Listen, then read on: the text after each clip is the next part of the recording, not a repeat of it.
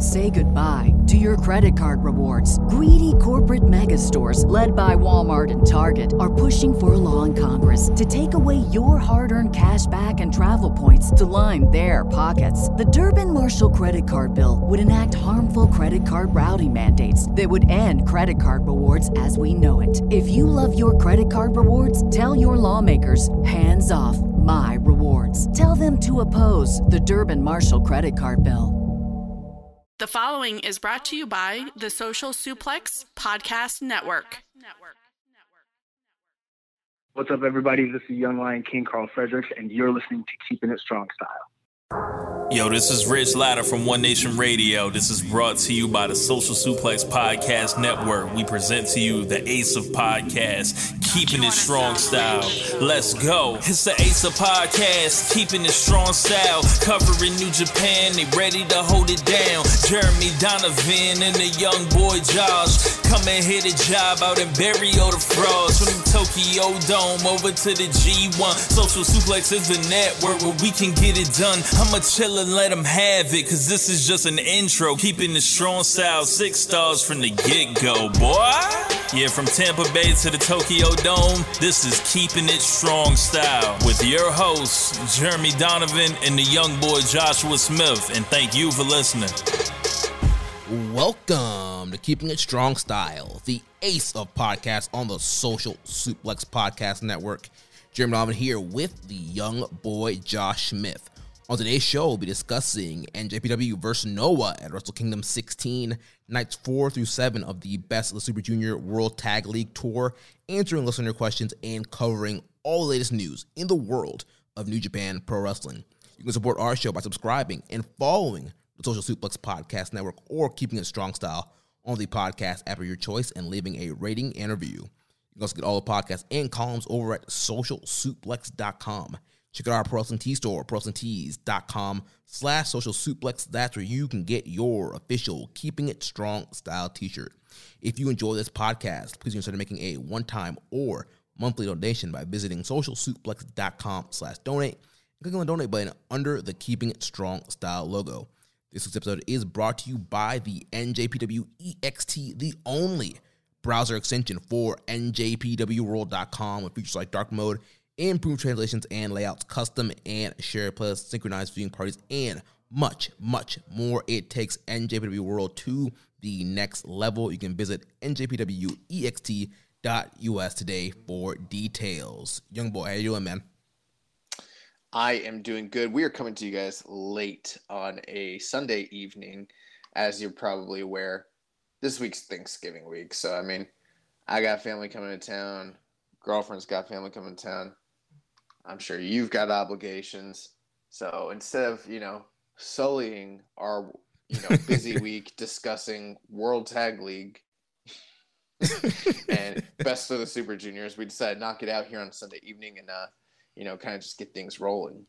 Yeah, this should be a nice, tidy episode here. We got some big news items to talk about. Of course, we'll give you an update on the tournaments and, spoiler alert, guys, it's been kind of rough, but we'll give some thoughts on some of the stuff that's gone down this past week. Well, I know that people like to hear us banter and, just kind of bullshit for a little bit here. We don't need to do all that, but how about just in the spirit of Thanksgiving, what's one cool thing that has happened this week or something you could recommend? Just anything quick. What, from the tournament? No, from life. Well, I mean... from your heart. From your soul, from deep within. I mean, the transition into the Donovan Dojo is about to begin. Well, it actually has begun. Nice. Maybe I'll join you. No, I'm just playing. I saw Ghostbusters Afterlife and 5 stars, as they say. Really? Oh, absolutely. Highest recommendations. I do not understand the critics. It's got like a 67, but the audience score something like 96%. So kind of tells you something. But yeah, if you are apprehensive or on the fence about watching that one, I'm telling you, go watch it. If you like Guardians of the Galaxy, you'll love Ghostbusters Afterlife. Well, I love Guardians of the Galaxy, so I'll definitely have to check that out sometime this week. Yeah, bro. Go see it in Dolby Digital. It was awesome. Nice. Yeah, I'll definitely check that out.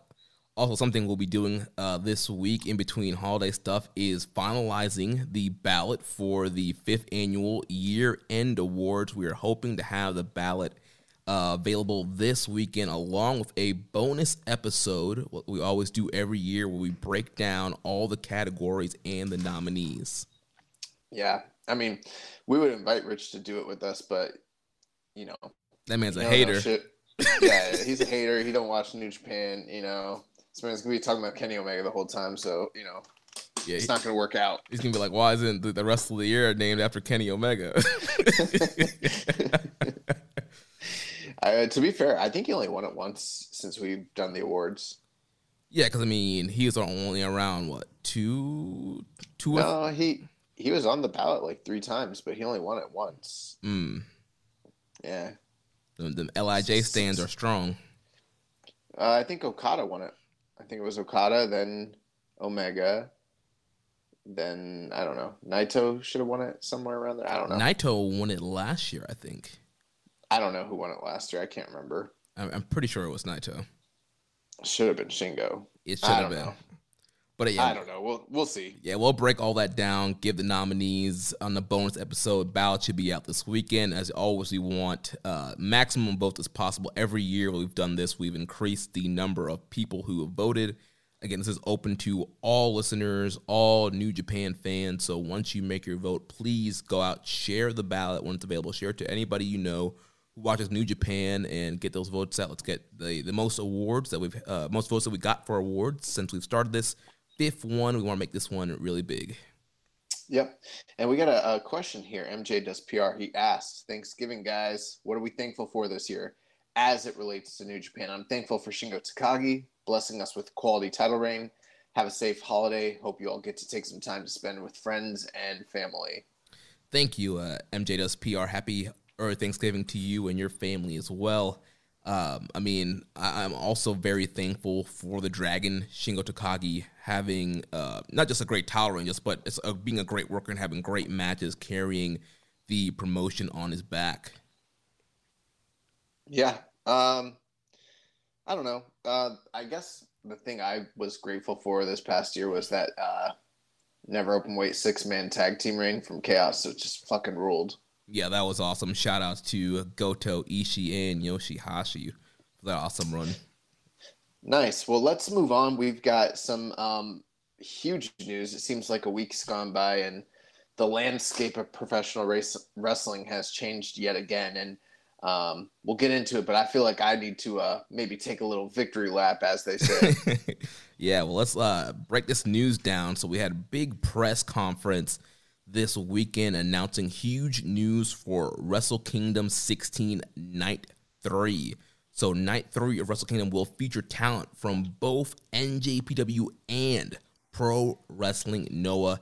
The announcement was made in a joint press conference with both promotions. New Japan's Kazuchika Okada, Hiroshi Tanahashi, Shingo Takagi, and Noah's Kaito Kiyomiya, Keiji Muto, and Kashuki Nakajima have been announced for the event on Saturday, January 8th, 2022 at Yokohama Arena, Yokohama, Japan, 3 a.m. Eastern Time.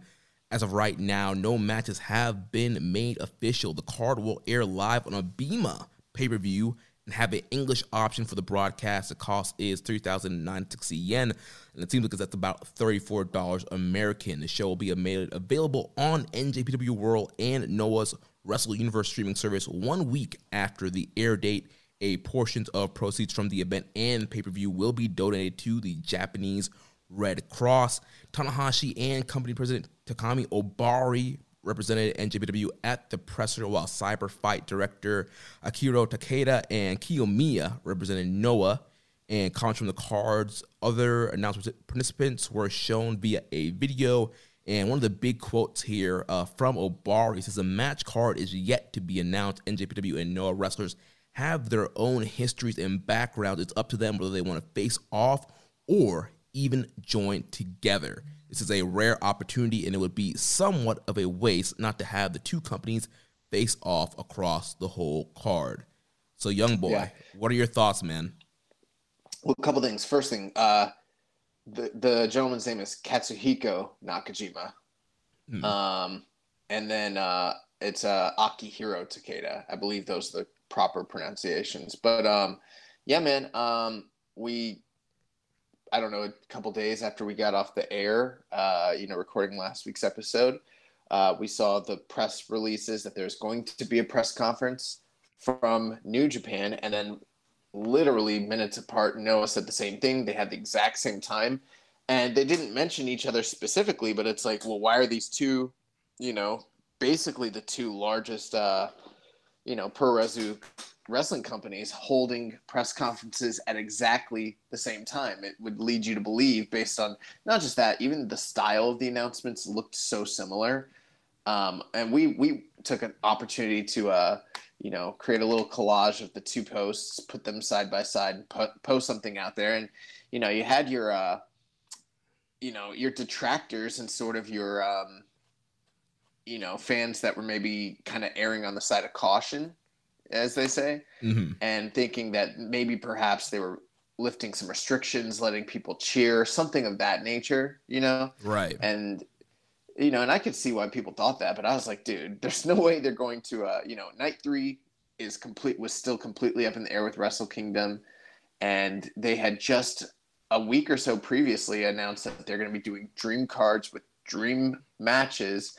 And how could that possibly be the case if they're just using the talent in their own company? At this point, it's not even really fathomable, because there's hardly any new matchups to be made in the company. And then, you see this evidence, and I mean, I didn't think it was that much of a stretch to think that they were very likely doing a dream card on January the 8th for Night 3 of Wrestle Kingdom. And I even went as far as to tell people, like, yo, get ready, because Okada Kiyomiya, there was rumors of that. Both guys were talking about it in the press, last year. It never materialized. And here we are, the announcement came out, and I mean, it's just incredible. It's really, it's so exciting that I'm more excited for this prospect than I am for the annual 2 nights of Wrestle Kingdom that we generally get. You know what I mean? Yeah, I don't think you're the only one. I've seen tons of comments. Also, we'll have a bunch of questions later, but pretty much everybody's very excited, more excited about this Night 3. Tickets are already sold out for this third night of Wrestle Kingdom from what I've been seeing, and tickets are not sold out for nights 1 and 2 yet of Wrestle Kingdom 16. They sold out like the day that they got dropped. Now, I don't know how they're doing it at Yokohama Arena, right? Right. So I don't know how that compares in terms of how many tickets they actually have on sale versus what they're allowed to sell for the Tokyo Dome this year, based on the current, restrictions. I don't know how that plays out, but I mean, it does tell you something. I mean, that they sold this out. I mean, that's a hot ticket, and I don't feel like many of the major shows that have occurred just across all companies have really been hot like that. Even right. Some of the successful ones for like Noah and Stardom and New Japan, like I don't think any like the wrestling fans have been buying into the prospect the way that they are here with all of. I mean, we've gone on the record and said on the air, we're not Noah diehards. We don't watch it or cover it the way we do New Japan, but I mean, we've said on the air, we're very keenly aware of what they've been doing the past 2 years. And there is a very legitimate argument to have been made that throughout this entire pandemic period, that they've been superior to New Japan in certain aspects. And so now you've got this hot product with all these big stars and all these fresh matchups. And then you've got the Goliath in New Japan and the idea that we're going to get dream matches. I mean, this is kind of what Wrestle Kingdom used to be. During its early days and inception, you'd have dream matches with Noah and dream matches with All Japan and TNA and stuff like that. So this is almost, in a certain sense, kind of a throwback to that era of Wrestle Kingdom, Yeah, definitely. And, since, AEW and New Japan have started working together, I mean, ever since like the Jericho Tanahashi match where we first heard about the Forbidden Door concept, we got flooded with questions, what AEW, New Japan matchups do you guys want to see? We kind of struggle. I mean, a lot of the guys in AEW came from New Japan. Obviously, there are some dream matches and cool matches, but we've gone on record to say the real Forbidden Door is for New Japan to be working with other Japanese promotions, especially during the pandemic when you can't get these AEW guys and you can't get your gaijins in like working together with a Pro Wrestling Noah, with a All Japan Pro Wrestling, with a DDT, doing these big shows, these big dream matches. This is what's going to spark interest. This is a real forbidden door, and I think it's going to benefit all companies that work together. Yeah, and I mean, we'll talk about it, but there's reports going on that, some of the details surrounding this. So, I mean, like, it looks right now like this is, as of right now, a one-off event featuring the two companies. This event actually has been signed for almost over a year, from what I understand. Yeah. And was kept extremely close to the chest. Even many of the wrestlers that are involved with it weren't even made aware exactly the details of that was happening until shortly before they made the announcements. So, I mean, kudos to, all involved. But I mean, if you think about all the other major companies that are in Japan right now, and in terms of like men's pro resu, and there's not too many big names. I mean, the big names would basically just be Dragon Gate, All Japan, DDT, Noah. I mean, I guess you could maybe throw Big Japan in there if you felt generous, but essentially those are the four big ones outside of New Japan right now. Right. And, the rumor right now is that they're in talks, or have been in talks, to do other future shows, just like the press conference the other. I got to apologize because I kind of made light of the 50th anniversary announcements the other week because it didn't sound substantial, because I'm like, how are they going to have dream matches if they're not like working with outside companies? And then lo and behold, ta-da, here we are. And I think they're starting off with literally, they're marketing it as a Wrestle Kingdom style event, and they're starting off with what, in my opinion, is the strongest of all the outside pro wrestling companies in terms of star power, in terms of main main event level style like match competitors. I mean, they've got a lot of stars over there. Nakajima, Kiyomiya, Kano, Marufuji. The list goes. Sugiura.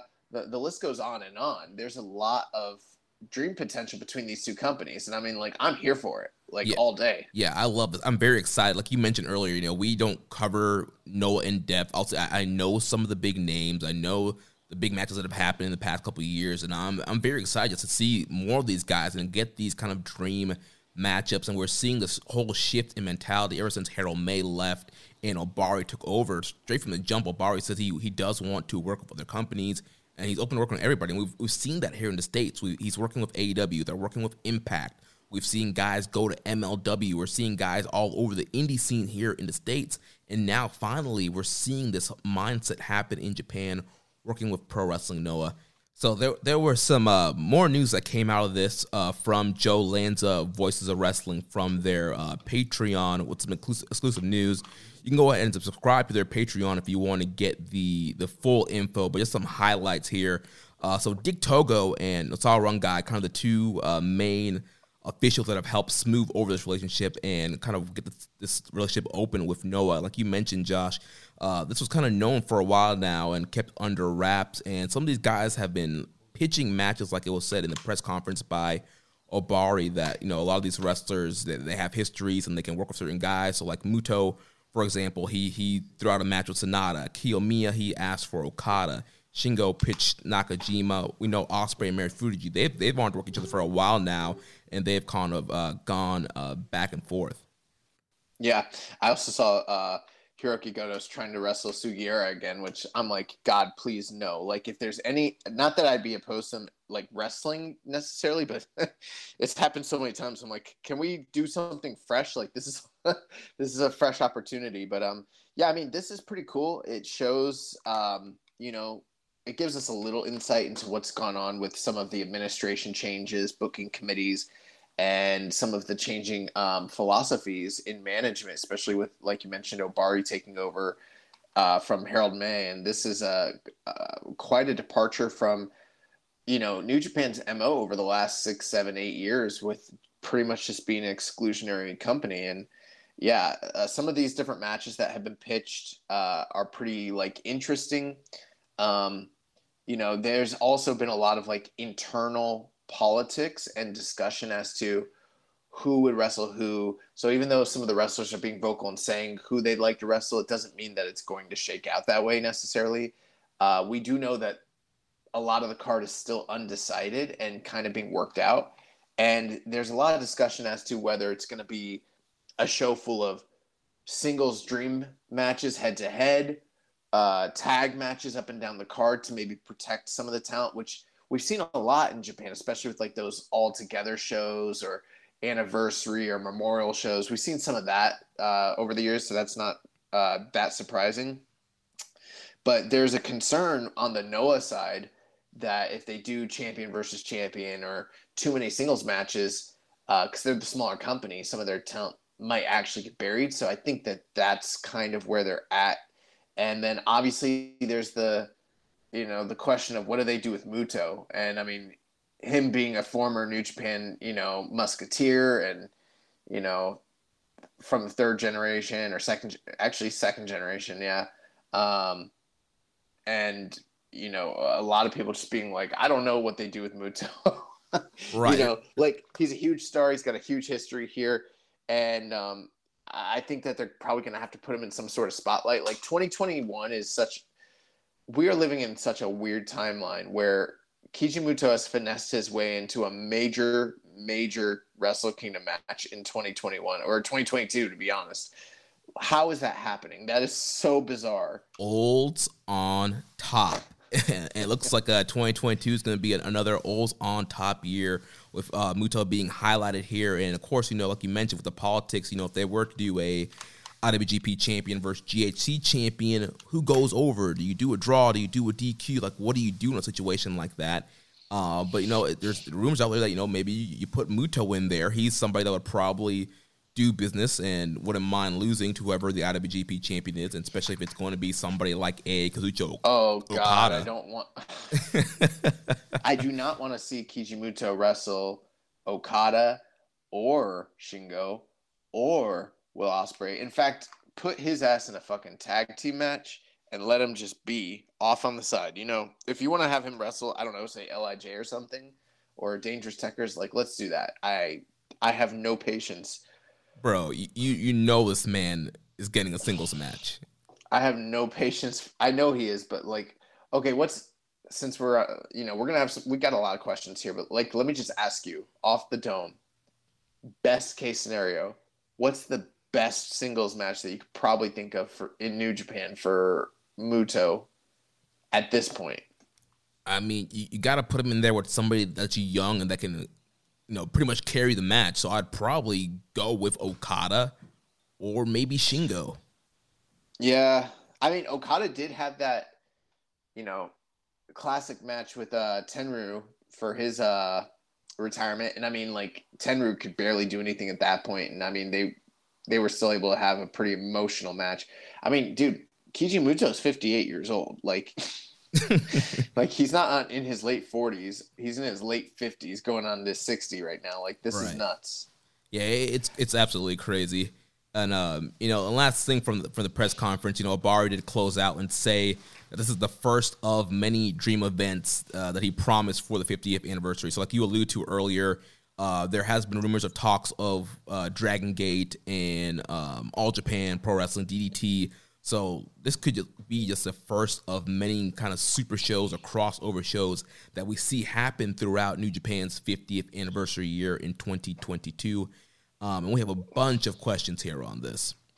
Yeah, I'm pretty excited. I'm also trying to rack my brain about that Keiji Muto question. Like, I'm not opposed to the idea of the Sonata match that they've proposed, because Sonata is a guy that, even though I'm not always in love with him as a singles wrestler, he's trained by Muto. He's like his protege, so there's kind of a built-in story.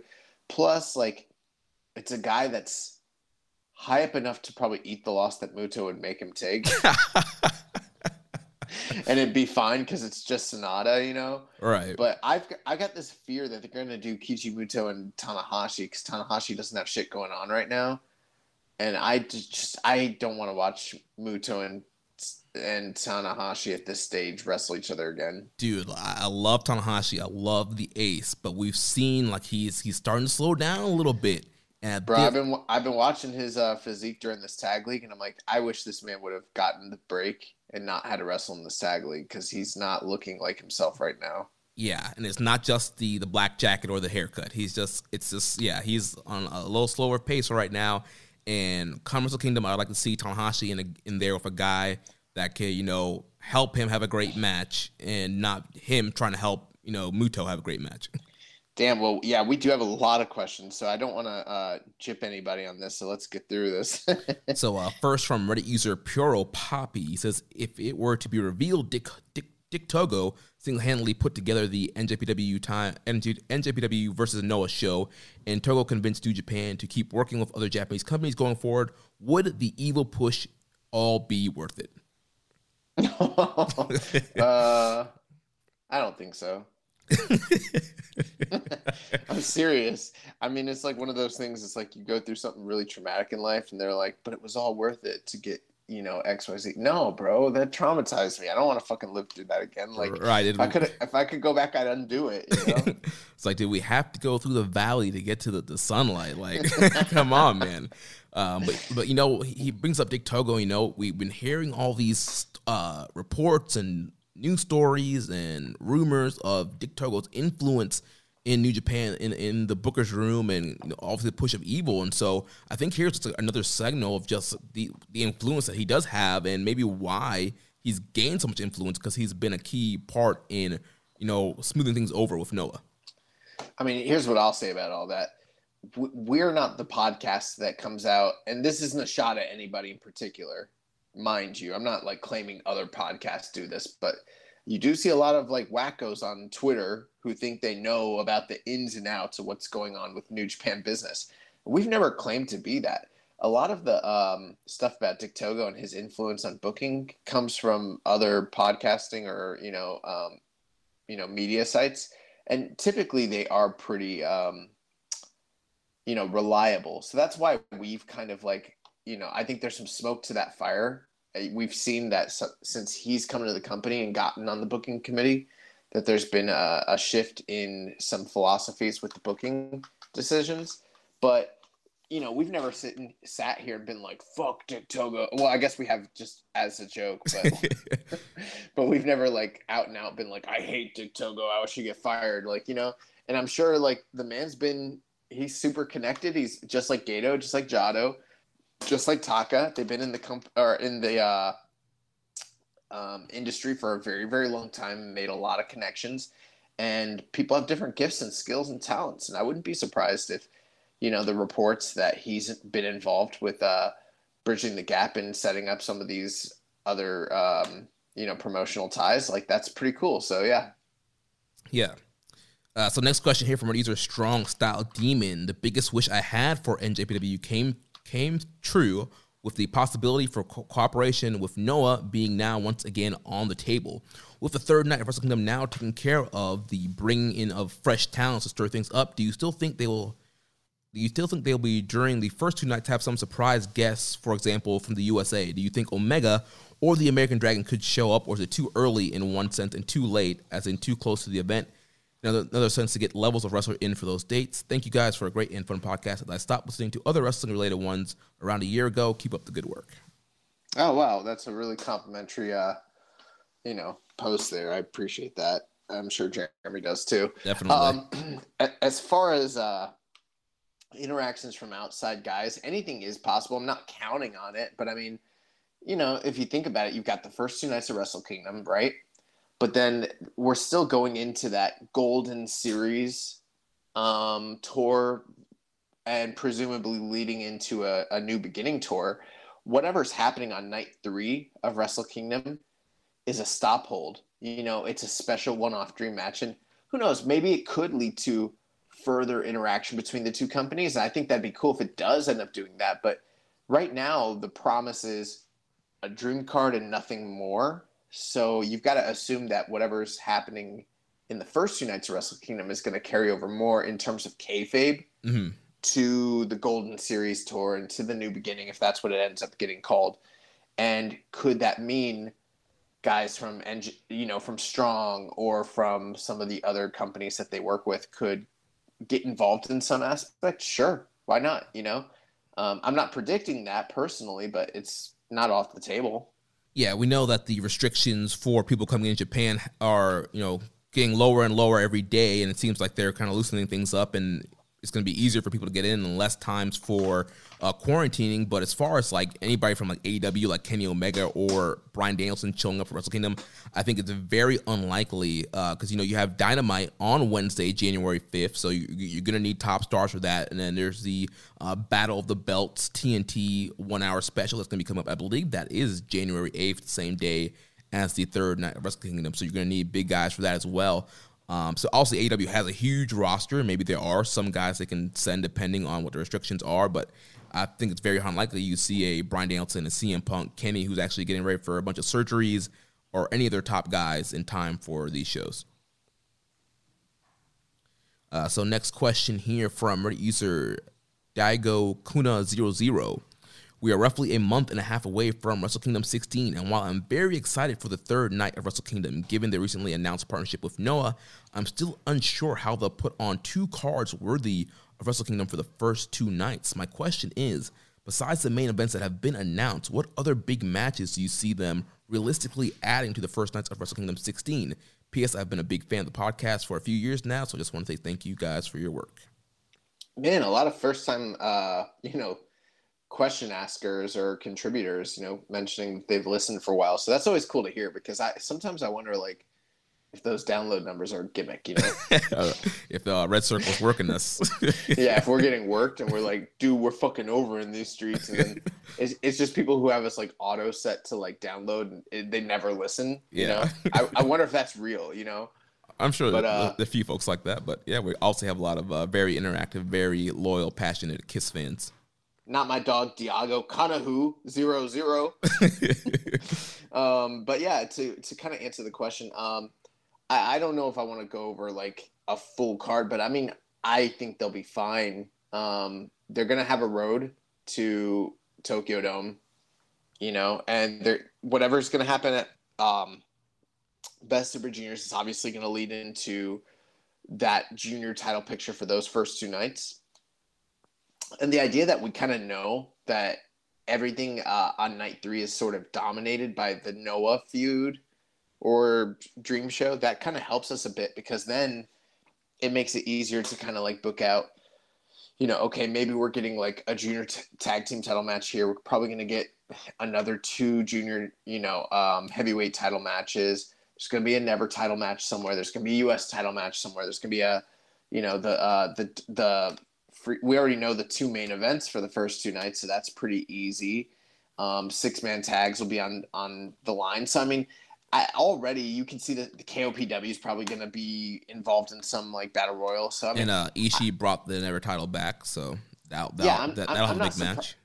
I think it'll be pretty easy for them to make a Wrestle Kingdom style card. They've kind of protected a lot of their big matches through the year by just like not running big shows and then kind of treating Wrestle Kingdom like, okay, here we go, let's like unload on them, Yeah. So next question here from Reddit user Viking Pain. Did Dick Togo just save Japanese Puroresu, and why is he the GOAT? I don't know if I'd give him that much credit, but for me, cross promotion like this is always, generally speaking, I mean, it's not always the rule, but generally speaking, I think it's a good thing, and I think it's a healthy thing, and I'm happy for it. And Cyber Agent, in terms of like size to Bushiroad, they're like pretty competitive. I think Cyber Agent's actually like a bigger company, so I don't know like how chummy these 2 groups are going to be after this big show. Right. But I think it's really cool either way. Yeah, if everything is true and Dick Togo would have a part to play, shout out to him for actually doing something I like. Actually, I like his wrestling.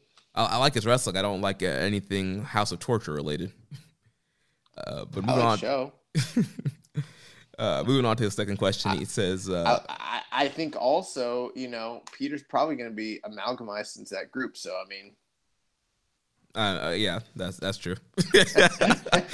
I mean, I'll sacrifice, some Garrote choking if we get Peter. So, His second question here says, in the spirit of Survivor Series, which 5-man teams from New Japan and Noah would you like to see represent their respective promotions? Oh, that's cool. So yeah, if you had like a big 5, dang, I don't know. Well, I think we can start from the New Japan side. That'd probably be the easiest thing to do. Okay. Well, I think you go Kata Shingo. Yeah. Ospreay. Okay. Tanahashi. Naito. Yeah. Is that what you do, Naito and Tanahashi? Yeah. Okay, I'll buy that. I mean, there's some other people you could probably throw in there, but that's not a bad group. So we had Okada, Shingo, Tanahashi. We left out Ibushi. Actually, you know what? Drop Ospreay and let's put Ibushi. So no Gaijin whatsoever. Yeah. So it's straight Okada, domestic. Ibushi, Shingo, Naito, and Tanahashi. Yeah. Okay. And then from the Noah side, I mean, I think I would go Kiyomiya, Kano, Nakajima, Marufuji, and then I'd probably go Shiozaki. Yeah. That sounds pretty good to me. That would be incredible. Next question. Do you guys think this NJPW Noah Super Show would be evenly booked, or do you think the Noah stars are going to be walking into the show knowing they're going to be eating a bunch of L's? I don't know. I don't think that it's going to be parody, although that would be classy if that's what ends up happening. I wouldn't be surprised to see like a 60-40 split, Noah winning. And for that reason, I don't think you'll see like the GHC champion wrestling like the IWGP World Champion necessarily, or anything like that. I think you'll see some predictable. I don't think you'll see upsets too much. I think like whoever you think is probably the bigger star from the two companies winning in the major spots that matter.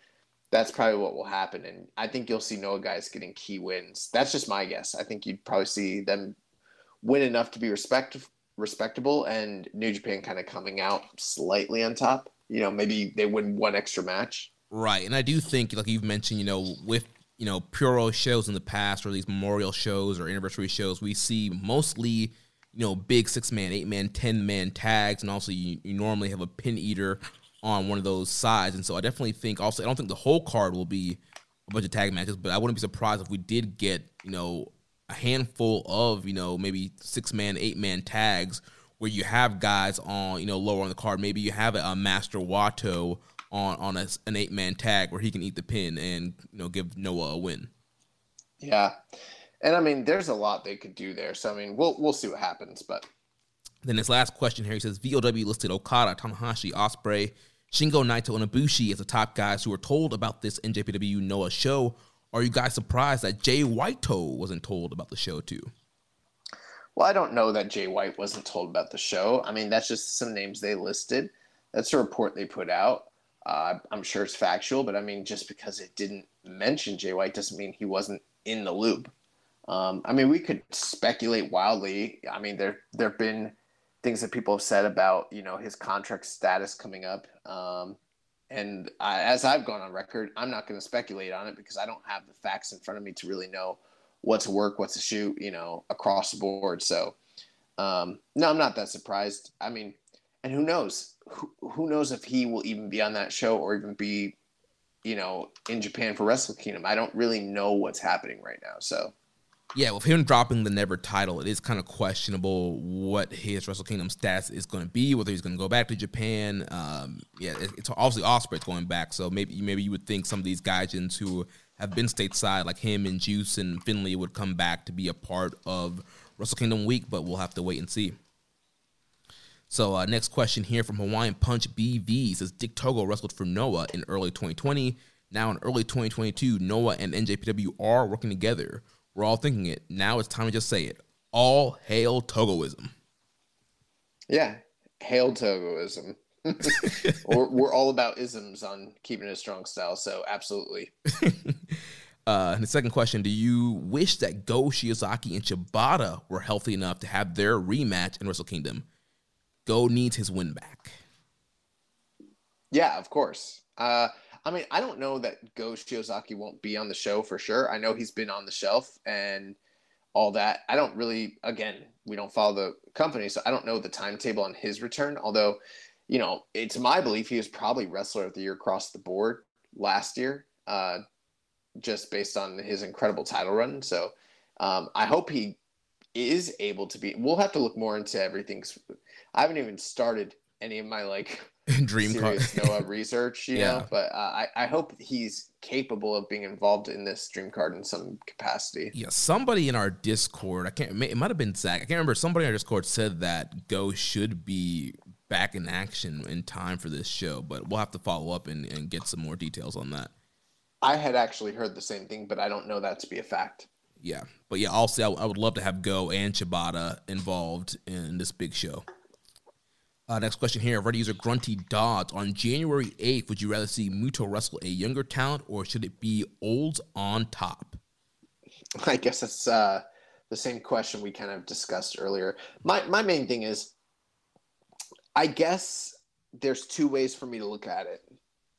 The one way for me to look at is, I don't care if it's old or young. I just want to see him wrestle whoever he's capable of having the best wrestling match for that, major of an event with. But then you also have to call into question, okay, the match quality might be, let's say they put him in there with Shingo, for instance, obviously Shingo or Will Ospreay, someone that's really capable of pulling someone up to a higher level. You know what I mean? Right. But then you still have to ask yourself, well, who's winning? Who's going over? What's the finish? All that. And that's still on the table as well. And then maybe you change your mindset. Okay, it doesn't matter exclusively just as to who's going to have the best match with him, but you also have to think of the booking and the political side of it. And for me, I don't know. I think if he wrestles someone that's younger that can eat the pin loss, fine. But I mean, there's very few people Muto's going to lay down for, to be honest with you. Right. I think he would lay down for an Okada. I think he would lay down for Tanahashi. Right. It'd have to be someone that's a Hall of Fame level, stature like that. Maybe Ibushi. Yeah. I don't know if he lays down for Shingo. Maybe Naito. Unless he's the champion. I don't know if he lays down for Naito. This is, guys, it's Keiji Muto. I don't know what to tell you. We'll see. Right. That's why I'm leaning towards Okada, because I feel like he'll eat the Rainmaker, and Okada is obviously more than talented enough to get him through a decent match. Yeah, but you're wasting the opportunity for the literal ace of the company. Oh, trust me, I don't want that. I don't want that match at all. I like you said, I want Muto, put him in a 10-man tag, stick a bunch of young No guys around him, get him in there with a bunch of young New Japan guys. He can pin Master Wato, he can pin Doki, somebody. Right, that's what we would want, but let's be realistic, that's not happening. Right. So, but at the same time, I think it would also be booking malpractice to put Keiji Muto up against Kazuchika Okada. I mean, when the Kiyomiya match is staring us right in the face, and I think that they've already alluded to it so extensively, even before this event, but throughout even the small bits of promotion they put on YouTube and some of the press conference, stuff like that. It's my feeling that it needs to be Kiyomiya and Okada, whether Okada is the world champion or not. That needs to happen. But I don't know who you should put Keiji Muto in there with at that point. Maybe you do Shingo after, let's say Shingo doesn't, win the double, or I keep calling it double gold because I'm thinking of Wrestle Kingdom Double Gold Dash. I mean, essentially, it's a double gold dash. Yeah. But maybe he doesn't win the triple gold dash, and you put him in there with Muto, and then he beats Muto's ass. I don't know, man. Yeah. Well, I think they should just do Sonata, let him beat Sonata, and we just move on with our lives. Honestly, it is what it is. That's probably the best case scenario. But I feel like it's going to be Tanahashi, and I think he's going to beat Tanahashi. That would suck. It's time to pay the favor back, kid. Next question here from Razor P. Sand 91 says, I will be going to the NJPW versus Noah Super Show on January 8th, but I won't be at either Tokyo Dome or Wrestle Kingdoms on January 4th and 5th due to work. I was lucky enough to get my tickets for the January 8th show today. They sold out immediately, by the way. Then I checked about the ticket sales for the 2 Tokyo Dome shows, and I found it was curious to see that there were still plenty of tickets left for both nights. My question is, what do you think of the January 8th Wrestle Kingdom selling out almost instantly without any matches announced, but there's still being plenty of tickets left for both nights at the Tokyo Dome, despite 2 main event matches being announced? Well, I mean, yeah, we've already kind of talked a little bit about that on this show already in this episode, but I mean, you got to think about it. Okada and Shingo is a match that's happened twice in this calendar year already, and the outcome of it, I don't think it's that much in question, really. And then it's not like Ospreay versus either Okada or Shingo is a super protected match that hasn't happened numerous times. I mean, even just last Wrestle Kingdom, within a 12-month period, Will Ospreay's wrestled both of those guys a combined number of 3 times. So, even though there's a story behind it, there's stakes, there's 3 gold belts, it's not like these are, Omega Okada, Tanahashi Omega, Right. Naito Okada. These are not things that have been spared and saved for a long time and then built to painstakingly and then finally given to us on a big stage. So I think that kind of draws things back. I also think that, the excitement of if I was a fan and I only had limited funds, I would go to the December 8th show as well, personally. Right. Does that mean? Oh, go ahead. No, it's something else that that PSAN mentioned. January 4th and 5th. That's a Wednesday and Thursday. Those are work days. Like it's much. Well, no, it's a holiday, I believe. It's still a holiday, even though it's like a work day. Gotcha, but still, in the middle of the week, it's still harder probably to plan that out. Versus you have a Saturday, January 8th. Like that's probably an easier date all around, whether you're working or not, to get to that. Oh, absolutely. Especially when you consider like a traveling crowd in Japan as well, not even just like international people that might come. But, that was another big thing too, is like there used to be a big international contingency of people that would, come out to these shows. And with COVID, I don't know how much of that is going to really still be going on. And, there's no denying. We've talked about it extensively for coming up on 2 years now. The booking, the cold reactions, the atmosphere, it all kind of adds to, the perception that the company's in a down period. And we've seen this company in down periods do, lesser numbers for Wrestle Kingdoms. That doesn't mean that I still think that they won't do well at the box office. That remains to be seen. But, it's not a hot ticket like the idea of getting all of these dudes from Noah that like have been crushing it, and then all these famous stars from New Japan that you really, really want to see them go head to head, Right, especially, we mentioned before, like, under the Mays regime and other regimes, like, you didn't have a lot of crossover or partnerships, and so this is a big thing. Honestly, nobody thought this would happen. Honestly, it probably wasn't for COVID, and who knows if this would actually happen. So it's a big thing. It's a huge thing. Fans from both sides are excited, so definitely it's a hot ticket. Yeah, I completely agree. Dom Homie 101 asked us, he said, with NJPW and Noah doing a joint show for the third night of Wrestle Kingdom 16, where does Kenta fit in on the card? Who do you want to see him face? Yeah, that's an interesting name. Obviously, Kenta very big in Noah, and there also in some of the reports there are some guys in Noah office, even though things are smoothed out. Guys like Kenta and Taiji Ishimori, there's rumors that maybe no, Kanemaru. Kanemaru, yeah, sorry. That those guys aren't, maybe they don't want those guys wrestling on this crossover show. But obviously Kenta, with his history in Noah, I think it would be great to have him on the show. I mean, I know people might think initially Marufuji, but there was that match that they had together when he was still in NXT, and people kind of forgot that actually happened. So I don't know if you would need to do another Marufuji match, but I'm not quite sure who he should go against.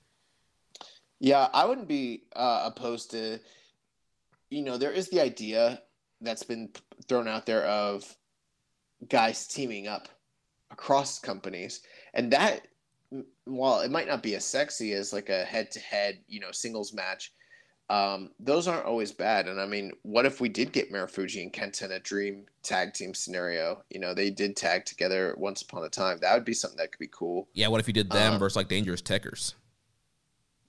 Maybe something like that. I don't know. I was kind of thinking maybe them against another like dream tag team as well. Gotcha. Golden Ace. No, I'm thinking someone from New Japan, someone from Noah teaming up. You know gotcha. what I mean? Yeah. Like the whole thing is like it could never. It's got Fire Pro written all over it. Definitely. But I mean, Kenta could easily be involved with wrestling some of the bigger names over there. I mean, considering his history with that company, I mean, I think it's almost unlimited what you could do. I mean, why you could even have him like wrestle the GHC champion for the title. Right. And I mean, that would be something that would be like, oh shit. Yeah, Kenta, promising to steal the GHC title and bring it back to New Japan. Who's the champion right now? Nakajima? Yes. You could do that. I mean, I talked about like wanting to see Nakajima maybe like Naito, just privately, because I think that'd be cool. But I mean, why not do Kenta versus Nakajima? I mean, Kenta's probably one of the few guys on the New Japan roster that could really like hang with him in terms of the striking. Yeah, it'd be awesome. But yeah, definitely. I think Kenta needs to be involved in this somehow. Yeah, and I mean that's the cool thing is like Kenta's an upper mid guy in New Japan, so you could pretty much do whatever you wanted in terms of how it relates to him in New Japan. But given his history with Noah and his reputation, it kind of elevates his stature on their side. So, right, I mean, he's also kind of in a unique position. U.S. champ right now. He could defend the U.S. belt against somebody on their side. Yeah, that's true too. So there's a lot of cool things you could do. I don't know. Don Holman also asked, any thoughts on the reports of New Japan trying to do more joint shows with other Japanese companies? All of it, all day. We're here for it. We want it. Let's get some more of it, DDT, All Japan, Choco Pro. Freedoms, all of it. Late.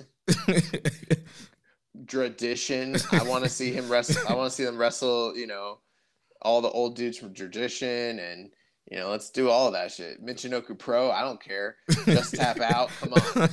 Basara. Oh man. Hard. Let's do a nothing but strong style matches with hard hit. Let's do that. Shoot style, never die.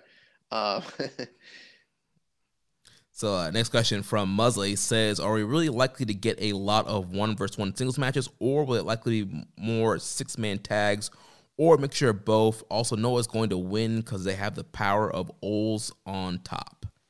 Dude, oh yeah, so there's a funny thing where we're not the experts here, but some friends of ours had asked, like, does Noah have like dads the way that New Japan has dads? And I was like, yes, and they're all New Japan dads. I was like, they're all Noah stepdads basically. Yeah. But yeah, they got a lot of olds they got Fujita, they got Sakuraba, Kendo Kashin, Kakihara. Like, there's a bunch of dudes over there that are old.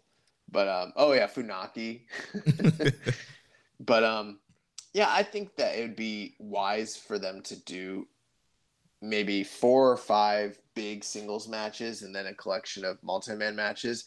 Because there's probably a lot of people that it'd be cool to see them interact, but it's not feasible to do, 15 singles matches or whatever, Right. Also, you want the big matches to get time. So yeah, I totally agree with you. 4 or 5 big singles matches. Treat like you would do any kind of big show. You have 4 or 5 singles matches, and you have 4 to 5 tag matches. Rambo Slim Pig said, "Is this relationship with Noah expected to be an ongoing thing or self-contained to this one super show?" Well, I mean, it seems like this is going to be a one-time thing for the 50th anniversary, but if this show does well, pay-per-view numbers, obviously the tickets are already sold out. If everything works out and both companies are happy after the show's over, I could totally see them maybe wanting to be like a yearly thing that they keep doing. Listen, when Shibata was involved in that feud during the G1 with Noah, I believe that was like 2015, 2016, and it never got paid off. I was so bummed, and now I'm like, dude, I love the idea of like blood feuds and heat between guys across companies. So I hope it does continue in some aspect or, some form.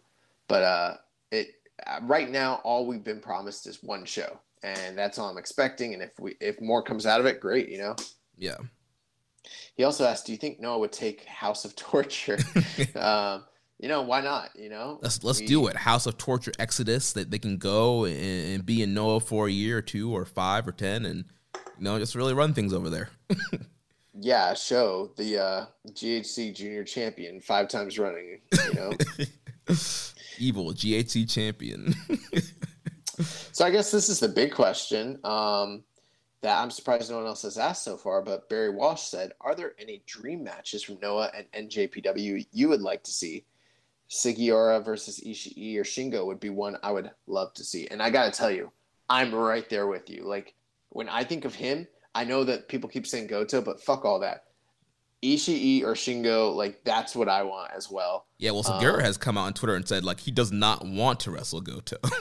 No, because, bro, they've wrestled like 9 times, right? I'll look it up, but they've wrestled on big stages. Yeah.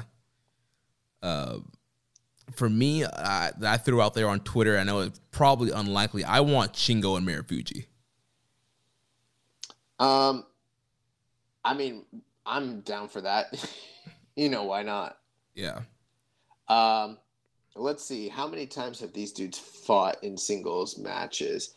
So they wrestled in 2009 at Dominion. They wrestled in the B block of the G1 Climax in 2009. They also wrestled for the GHC title at Wrestle Kingdom 4. And then they wrestled again in 2012 on the 40th anniversary tour. So, and then that doesn't include all the numerous tag team matches that they've had with one another. So they've got 4 singles matches in New Japan. And keep in mind, it's not like Sugiura was like a regular in New Japan and he just happened to be like frequenting them at the time. Like, these are 4 dream match scenarios where they kept giving him Goto. So it's like, no. no, say no to the Goto. Stop the Goto. Doesn't need to wrestle that geek. Although I wouldn't be surprised. I wouldn't be opposed to him and Minoru Suzuki running it back one more time. That's another interesting name, Suzuki. Also, with we joked about the House of Torture Exodus, but also Suzuki-gun when they were over there running things in Noah, and Jado was helping with the booking there. Suzuki's a very interesting name that should be involved somewhere on this show. He had fantastic matches with Marufuji. He had fantastic, like one of the match of the year contenders that year with Sugiura. It's one of my favorite matches of both of theirs. Yeah, bro, I don't know. Like, I would love like Go Shiozaki against like Will Ospreay maybe. I felt like those were like 2 of the top competitors last year, and seeing them go head to head would be really cool. I also like their idea that's out there of Ospreay and Marufuji. I just love Marufuji, but anybody versus Marufuji. I love Marufuji too, and I think him and Will Ospreay would just like tear the house down. Kano's another guy that I'm like, I wish I could see Kano and Shibata. That would be a dream match. But I love Kano, and I'd like to see him wrestle pretty much. I saw someone talking about like him with his like serious attitude taking on like Naito with his LIJ, Tranquilo Grift. That might be something worth I don't know. There's just, dude, there's so many. And the thing is, like, we're only naming the tip top guys in Noah. I don't even, admittedly, I don't know much about their mid card scene, which I've heard is pretty good. They've got from what I understand, a very good junior scene as well, a tag team division. So, I mean, there's other options out there that we probably aren't even keeping our finger on the pulse of, Right. But I'm wondering what they do with some of those dads. I mean, Funaki was in the final 4 of the M1 victory this year and has been utilized a lot. Sakuraba, what if they did him and like ZSJ? That would be something that'd probably be like dream matchy, you know? That'd be pretty cool. There's a lot they could do. I mean, and people will probably complain on some level initially because there's so much possibility and we'll probably only get so much, but I don't know. There's a lot of almost everything they do is going to be dream match elements. So right, and I think also too we might probably get some kind of Rumble or Rambo with some of maybe the lower card guys to throw them a bone. Yeah, and it's not like these companies have never interacted. So some of these guys do have extensive histories, like Tanahashi does. I know Naito does. So I mean, some of them have already had like interactions, feuds, and beefs in the past. I don't know what we do with Ibushi. I mean, I'd like to see him wrestle like maybe Nakajima, or I wouldn't be. Hopefully he's just ready to go in time. Right, Kiyomiya is another one. Yeah, so at the press conference, Tanahashi went face to face with Kiyomiya. Yeah, and that one, to me, I see that more as just like they're the two spiritual representations of the companies, not necessarily so much like they're going to wrestle, although they could. I'm not discounting it, but Tanahashi being like the pure embodiment of New Japan, the ace of the century, all that, and then Kiyomiya is like the new young ace of Noah. I don't think they wanted to have like Marufuji be in that role, Right. So that's another thing. But I don't know, man. We'll see. There's so much they could do. Yeah. And what's one last thing to kind of wrap this all up? There was also the video that played, and also there were some hilarious comments, especially from Okada, just continuing his How is this man not a heel? his dickhead energy. He's like, oh, Muto, he's wrestling. He wrestles there. I had no idea. And he's like, do the Olympic level athletes, check in on the, athletes in the local, I forgot what he said, like the local rec or whatever. So also, yeah, Okada is kind of keeping that same energy that he has going in the feud with Shingo and Ospreay over the world titles. All right, so that's going to wrap up all of our discussion for now on the NJPW versus Noah Night 3 Wrestle Kingdom 16 show. Obviously, I'm sure there will be plenty of news. Actually, just checked on NJPW1972.com. They have step-by-step instructions on how to order the pay-per-view. So it is available English, Japanese. There will be English commentary. So go to NJPW1972.com. It's one of the top posts in the news section. It tells you how to purchase a pay-per-view on a Bema, so that you can watch. If you want to watch it live, it will be available on World 7 days later, but who's going to want to wait 7 days for such a big, monumentous show like this? Nice. So that is going to do it for the big news here. We got a few shows to cover, but before we do that, this past week, Tomohiro Ishii made his AEW debut. We can talk about that real quick. Yeah, so Big Tom, he showed up on Dynamite. Also, we know that the Best Friends are a part of Chaos, so it was Tomohiro Ishii teaming up with Orange Cassidy. They defeated the Butcher and the Blade from the Hardy family office. Real quick, young boy, what do you think about Ishii's TNT debut here? Well, I don't watch wrestling on TNT, so I couldn't tell you. No, I thought it was fine. I thought it was cool. I did a Google search the other day to kind of see various different names from New Japan and how their like interest levels in the States have kind of been over the past year. I think I looked up Suzuki, Tanahashi, Jay White, Okada, and Ishii. And I will tell you something, that AEW bump is a real thing. It really is. And right now, Tomohiro Ishii's interest in the States is higher than it's ever been. Because I don't think it ever was that high. And a couple things I noticed that they didn't let him come out to his own music, and I'm not knocking them for that. I actually think it was smart because you know what? I don't think people knew who Tomohiro Ishii was. Right, Remember especially that last week? Yeah, especially in that audience, they were in Virginia, which is not really like a hot I wouldn't call it like a quote unquote wrestling. Like if they were in like Chicago or Philly or New York or one of those Ring of Honor smart crowd. Yeah, smart crowd or one of those Ring of Honor hotbeds, I would think, oh yeah, they would for sure know. But yeah, in Virginia, and also you can tell, like you mentioned, like beginning of the match when he was in there, kind of quiet, like wasn't sure what to make out of him. But then by the end of the match, he had them in the palm of his hand. Right, and so that was kind of my point last week. Was like I didn't know what kind of reception he'd get, but as the match went on, people started reacting to him because, it's Tomohiro Ishii and he's an incredible wrestler.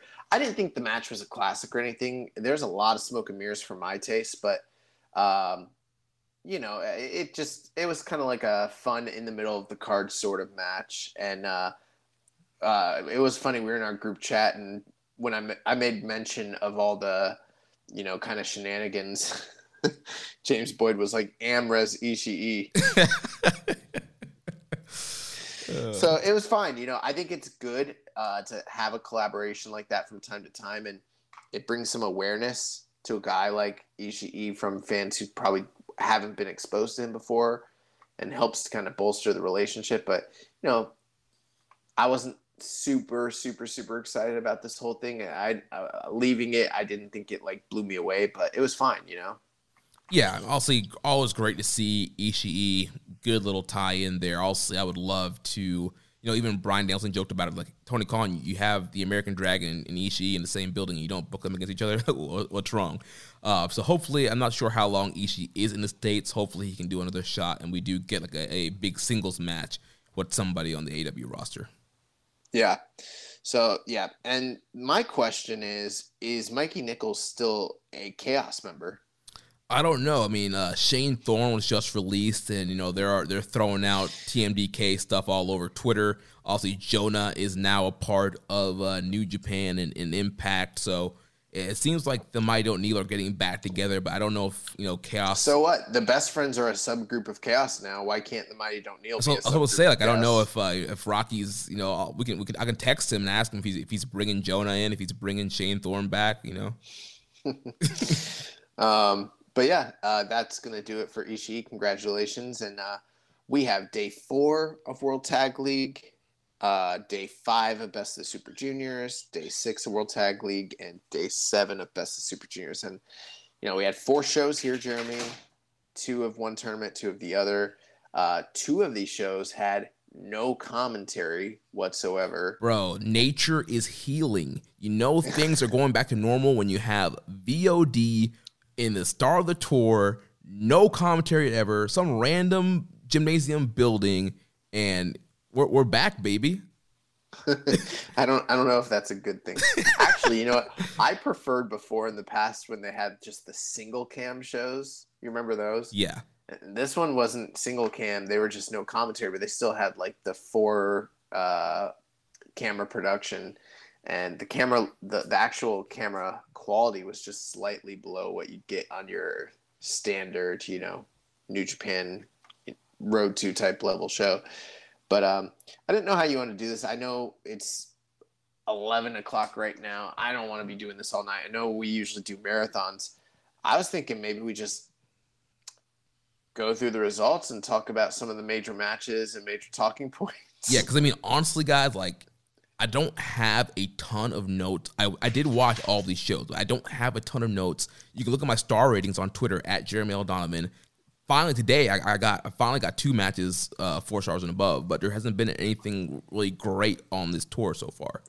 Oh, you went 4 stars on the semi-main event and the main event of today's show? Yes.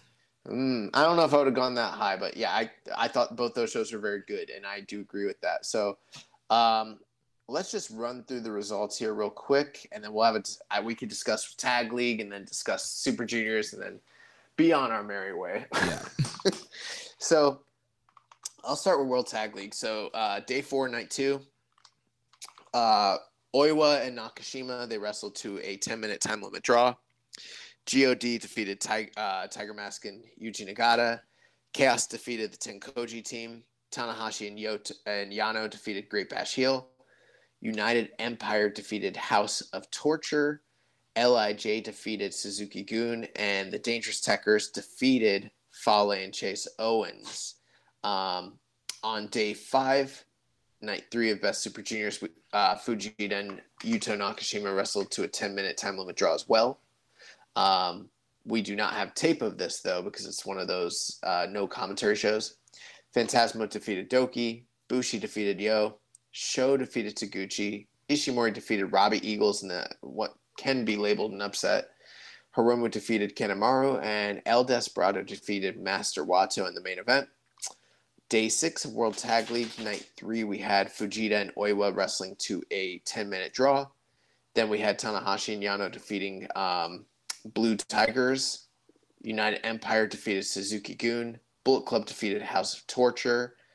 LIJ defeated Great Bash Heel.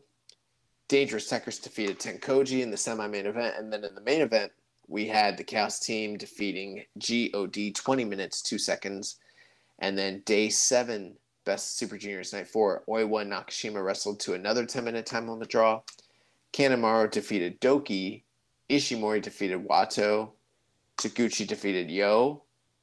With that defeat, Yo is on the brink of being out of this tournament. If he loses one more time, he will be completely eliminated.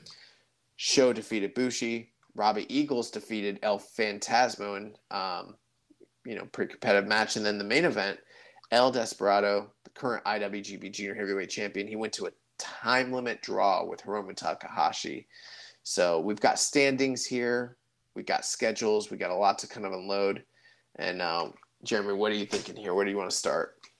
Yeah, first I'll just say overall, I mean, like I said, there's been, it's good wrestling. It's solid 3-star wrestling across the board. There hasn't really been anything that's completely awful. I am kind of sick already of the House of Torture stuff that we're getting in both tournaments. We're getting it on the tag league side with Evil and Yujiro, and then we're getting it in Super Juniors with Sho. And like we talked about last week, it's more disappointing with Sho because he's a guy, he killed in this tournament last year. He's a guy who could be having great matches, but all of his matches, he's pulling the wrench out. There's always interference, and it's just absolutely horrible. Taiji Ishimori, he's been really utilizing the bone lock in his matches, working over shoulders and arms of his opponents, getting some tap-out wins. United Empire, Aaron Hanare Okan, they've been using a new tag finisher. It's a finisher that Okan used when he was in part of Legion in the Rev Pro, and that's been picking some victories up for those guys. We had a Bullet Club versus Bullet Club with Fale and Chase against House of Torture. They seemed, they're kind of too sweet at the beginning, but, kind of broke down into the match, and there wasn't too much heat, it seemed, between them. So, obviously, there's still potential for something coming down the road with Bullet Club and House of Torture. LIJs look good. Tekkers have looked good. I'm trying to think. From night 3 of Super Juniors was day 5 overall, the whole tour. Like I mentioned earlier, I really loved the semi-main event of ELP. Actually, sorry, day 7 of the tour, night 4 of Super Juniors. Semi-main event, Eagles defeating Phantasma. Went 4 stars flat on that match. Thought it was good. Those guys have great chemistry. Thought they worked really well together, and it's a lot of high flying. We talk about some of what we're missing in the junior division is that kind of high flying offense. I thought these guys brought it here. And then the main event, that big rematch, Despi and Hiromu, I went 4.5 on this matchup here, and just really good stuff here. Despi, whole tournament working over people's knees so he can hit that numero dos. And Hiromu in this match really wanted to give him the D and get him and tap out with a triangle. Couldn't do it, but awesome 30 minutes here. Yeah, that's some great stuff there. I've also noticed, initially during the tour, they started off with the Young Lions kind of telling a story of Nakashima getting his shoulder sort of attacked. And it seems like he's made the proper adjustments to kind of be more on an even playing level with Oiwa and Fujita. Even going as far as, I think on day 4, he finished the match in a Boston Crab, and it looked like he was maybe going to defeat Oiwa. And kind of in a similar situation with Fujita the next night, I assume, just based on the way they book. So sort of seems like all 3 of them are kind of more on an even playing level now that Nakashima's sort of back in the swing of things. Couple talking points on Tag League. Some of the teams that have sort of impressed me. The funny thing is, even though they're probably going to lose all their matches, this team of Suzuki and Taka Michinoku have just kind of been having, in my opinion, maybe the most interesting matches. I wouldn't go as far as to call them the best matches, because I don't think they're performing at a higher level than, say, like GOD or Goto and Yoshihashi necessarily. But they're kind of just telling different stories than the rest of the group is. And they're usually very simple, easy to follow, and kind of entertaining. And Taka's just getting his ass beat, and it's kind of refreshing. So I'm kind of enjoying them as a team. I think probably more than most of the other teams that are competing here. But I have been impressed with GOD for what that's worth. But I mean, I don't know. Chaos is coming off looking really good. You know, Naito's doing a lot more work than I expected. Dude, for this man's coming out into suits on BOD shows. I think he's like, he knows that he doesn't have anything lined up for Wrestle Kingdom, so he's like, all right, well, I got to make the best of what I've got in front of me. Find it very interesting. House of Torture are 0-3 right now. Yeah, and their matches have been the worst of the, like you mentioned, just not impressed whatsoever. I've kind of been impressed with Chase and Fale. They've always kind of been a group that I've sort of liked, but in an underling sort of way, like comedic relief. But they've kind of been working really hard. They have been, yeah. And having, like, I wouldn't call them classics. They're still 3-star matches. But for those two to have 3-star matches counts a lot more than the rest of everybody else because they're working hard to have those 3-star matches. Well, especially in this tag league environment, in a clap crowd environment. Yeah, right. You know, Chase, he worked very hard in the G1, and also that's, you know, spilling over here in the tag league. And Fale, we haven't seen him in a while, so you know, maybe he's motivated and wants to, you know, show off since he's been off for a while. Yeah. Moving on to Super Juniors, though, you know, the one thing we got some questions about, but you know, Sho eating all these losses in a row. You mean Yo? I'm sorry, yes, Yo, and that's sort of reminiscent in a way. It echoes what occurred during the Super Junior Tag League when him and Sho went on that early losing streak and then never really recovered and pretty much lost every match in the tournament. And he's kind of on the same trajectory. And one has to wonder if that means that this is like the beginning of some sort of redemption story for him. Maybe not even within this tournament necessarily, but just overall, you know? Right.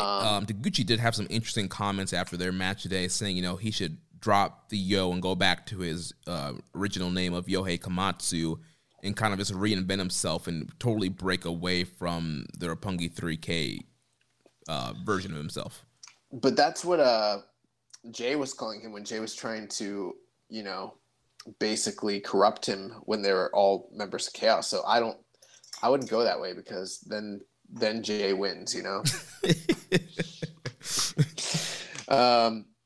Hiromu's gone back to the shorts for the remainder of the tour, which I'm not a big fan of. They just look shindy as fuck. I know the first time he wore the pants, I was like, confirmed listener, Hiromu Takahashi.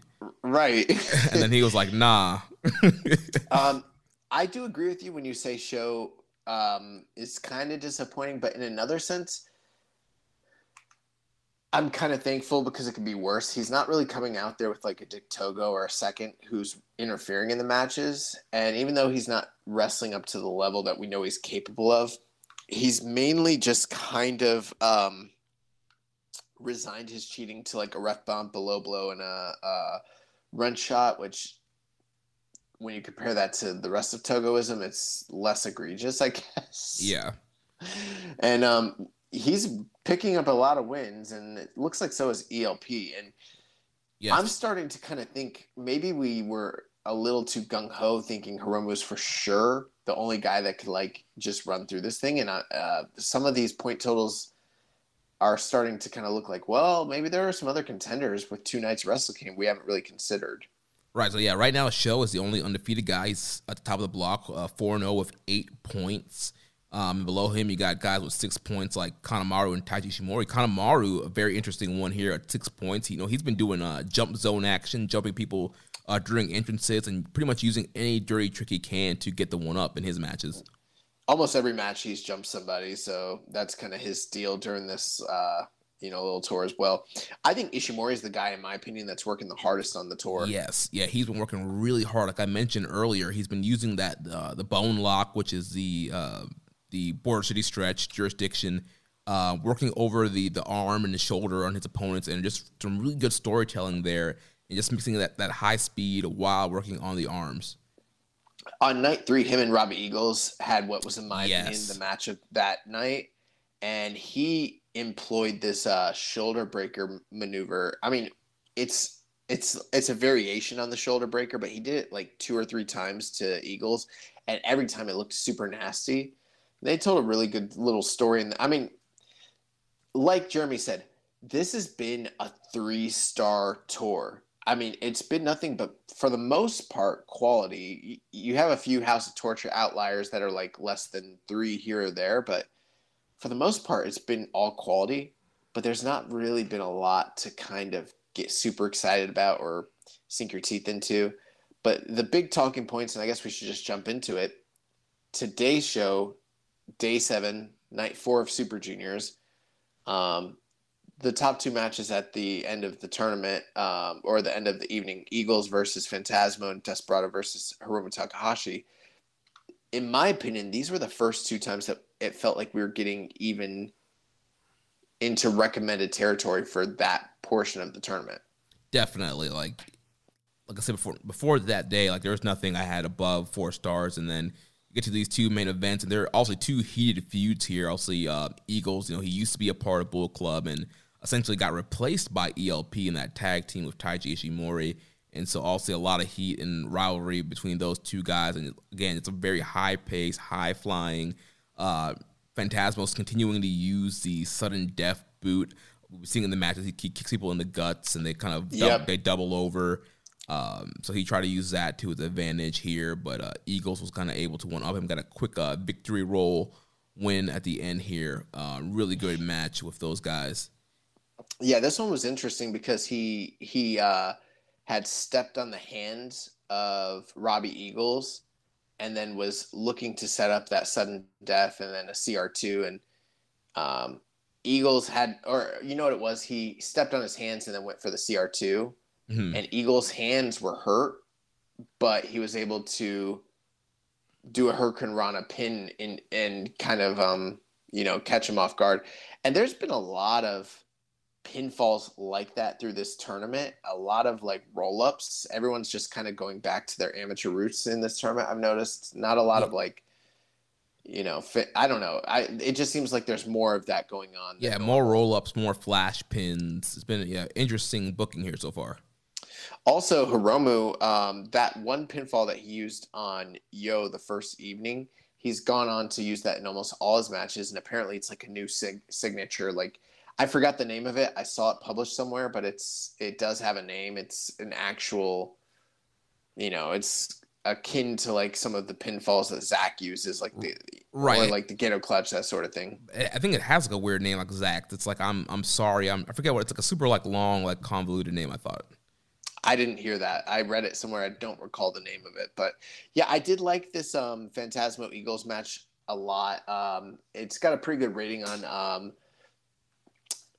Grapple. It's at 3.63, which is, you always have to round up a little bit for them. I was 3.75 on this match, so maybe more in line with the Grapple users here, but definitely a recommended match in my opinion. And, kind of considering the history between Eagles and El Phantasmo, I think it was also, a fitting match to kind of play off of their history as well.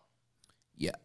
And then that big main event, Desperado and Hiromu, also last year's Super Junior Finals, had what some people thought was match of the year quality, had a lot of rave reviews, so big rematch here, and I thought they worked a great matchup here. From the opening bell, they ran at each other, shoulder block strikes. Hiromu was just killing off big spots. He did eventually hit the sunset flip bomb to the floor. Despy at one point got a chair and worked over Hiromu's knee on the ramp. Went for a pin. Red Shoes wouldn't count it. Got pissed at Red Shoes. It's a lot of great back and forth here. Desperado is really focusing on the knee. Anytime Hiromu got the upper hand, just kick the knee, work the knee. Was looking for that the numero dos, and there's a lot of great counters, especially. And then Hiromu was going, I mentioned earlier, was going for the D, which is his triangle chokehold, and it's back and forth. Those guys went exchanging those holds. Yeah, absolutely. And with this one, one thing that it calls to question for me is when you have a single block tournament like this, it means everyone has to fight everyone. And in theory, that's a good thing. But, I think about how this match was sort of held off all year long since that big, where did they wrestle? Was it Sumo Hall last time? I think so, yeah. I believe it was, yeah. And, that was a match that was like it meant so much for both characters and meant so much for both of them in terms of their position in the company and marketability and everything like that. And they held it off doing the rematch all year. And every time it looked like maybe we were on the path to getting that rematch, it just never happened. And so that's why a lot of people were sort of like, oh man, they're going to do the rematch probably next year at Wrestle Kingdom, which would be a big deal because they only wrestled in the Super Junior finals last year. They've never wrestled each other on the Tokyo Dome stage. And then but then because it's a single block tournament, they have to fight each other at least once. Right. And then maybe again in a tournament final, possibly. And then maybe again at Wrestle Kingdom if that's the way it all plays out. And I don't even know if that's what they're going to end up doing, but just considering the level of this feud, I would hate if that's the way it plays out. And that's why I'm not a big proponent of these single block tournaments. I would have loved for them to have been kept apart and maybe done, a Super Juniors tournament final, rematch or, the big match in the Dome. I don't know. But putting all that aside, the match itself was fantastic. I just think it needed a bit a bigger stage and a more lively crowd. Mm-hmm. I'm not quite 4.5 on it. I probably went 4.25. But this is by far the standout match of the tournament. It's your first, junior match of the year contender for 2022 because we are in the grading period for 2022 currently. And there's a lot of great stuff. I mean, the strike exchanges were awesome. Like you mentioned, Hiromu was really looking for, that triangle choke, the D, and conversely, there was a long stretch of heat where Desperado was working over the knee to try and set up for the numero dos, and both those guys were trying to work their various different games. They know each other so well. They know each other's tactics. And, last year's Super Junior tournament final, I think they went past the 30-minute mark, so it makes sense that neither one of them are able to beat the other one within a 30-minute period at this point in their careers. And it makes you wonder, are we going to see them face off again in a junior tournament final? Or, is this sort of Hiromu's maybe Hiromu doesn't win this tournament, but because he drew with the champion, they still need to face off at Wrestle Kingdom in some capacity. So I don't know, but the match is fantastic. If you guys haven't seen it, highly recommend it. And it was kind of cool to get a draw because I don't even think we got any during the G1 this year. So it's kind of yeah. And usually a lot of people kind of randomly predict draws and pick them and stuff like that. So first time in a while that we've gotten a draw in one of these tournaments towards the end here. It's kind of a little scramble to the finish. Hiromu hit the victory royale on Desperado, and he was looking for Time Bomb too, but Desperado was able to block that, and then time ran out before Despy could capitalize on that counter of the Time Bomb too. That was the cool thing was it looked like Hiromu was in control and the guy that was getting ready to finish Despy, but as the time ran out, Despy countered Time Bomb 2 and got his own flash pinning sequence, and it looked like had there been a pinfall, he would have been able to kick out. So it was who really was winning that situation? It's hard to tell. Yeah. There was one shotgun dropkick in this match where Hiromu kicked Despy into the guardrails, and it was just nasty. Despy just died into the guardrails. Yeah, and I mean that's cool, but it's Super Juniors. There shouldn't even be guardrails. Exactly. The Eagles match, I think both of them did dives and crashed into the guardrails, and then Despy, I think he did a tope Kongiro in this match where he freaking dived. Yeah, it was Despy. He dived, did a tope Kongiro, hit the guardrails. I'm like, come on, man. So we got a few questions here. Soapy Smith II said, what do you guys see as Yo's trajectory going into 2022 and beyond? With him kind of floundering in Super Junior so far and losing the show rubber match at Wrestle Grand Slam, he seems very directionless at the moment. Yeah, I mean, at this point, like we mentioned before, there's got to be some kind of change in character. There's got to be something to him. Or else he's going to be kind of stuck, kind of floundering in this role. There's got to be some kind of change, some kind of motivation. And maybe, like you mentioned, maybe this losing streak is kind of the breaking point and something that's going to get him to the next level and get him to be able to get on Show's level. He also said it was mentioned, I believe, in the last episode about Sho being a more natural babyface, while Yo should have been heel in the Roppongi 3K split, to which he says, I totally agree. Before the split, I always fantasy booked Yo turning heel on Sho and joining the United Empire as their local Japanese junior, what with Ospreay's connections and all. And now that seems unlikely. Sucks, as I'm a huge fan of both guys, and they both seem to be playing against type, so to speak. And, I got to agree. I mean, he's pretty much echoing the talking points that I presented a week or so ago. And I agree with you, Jeremy. I mean,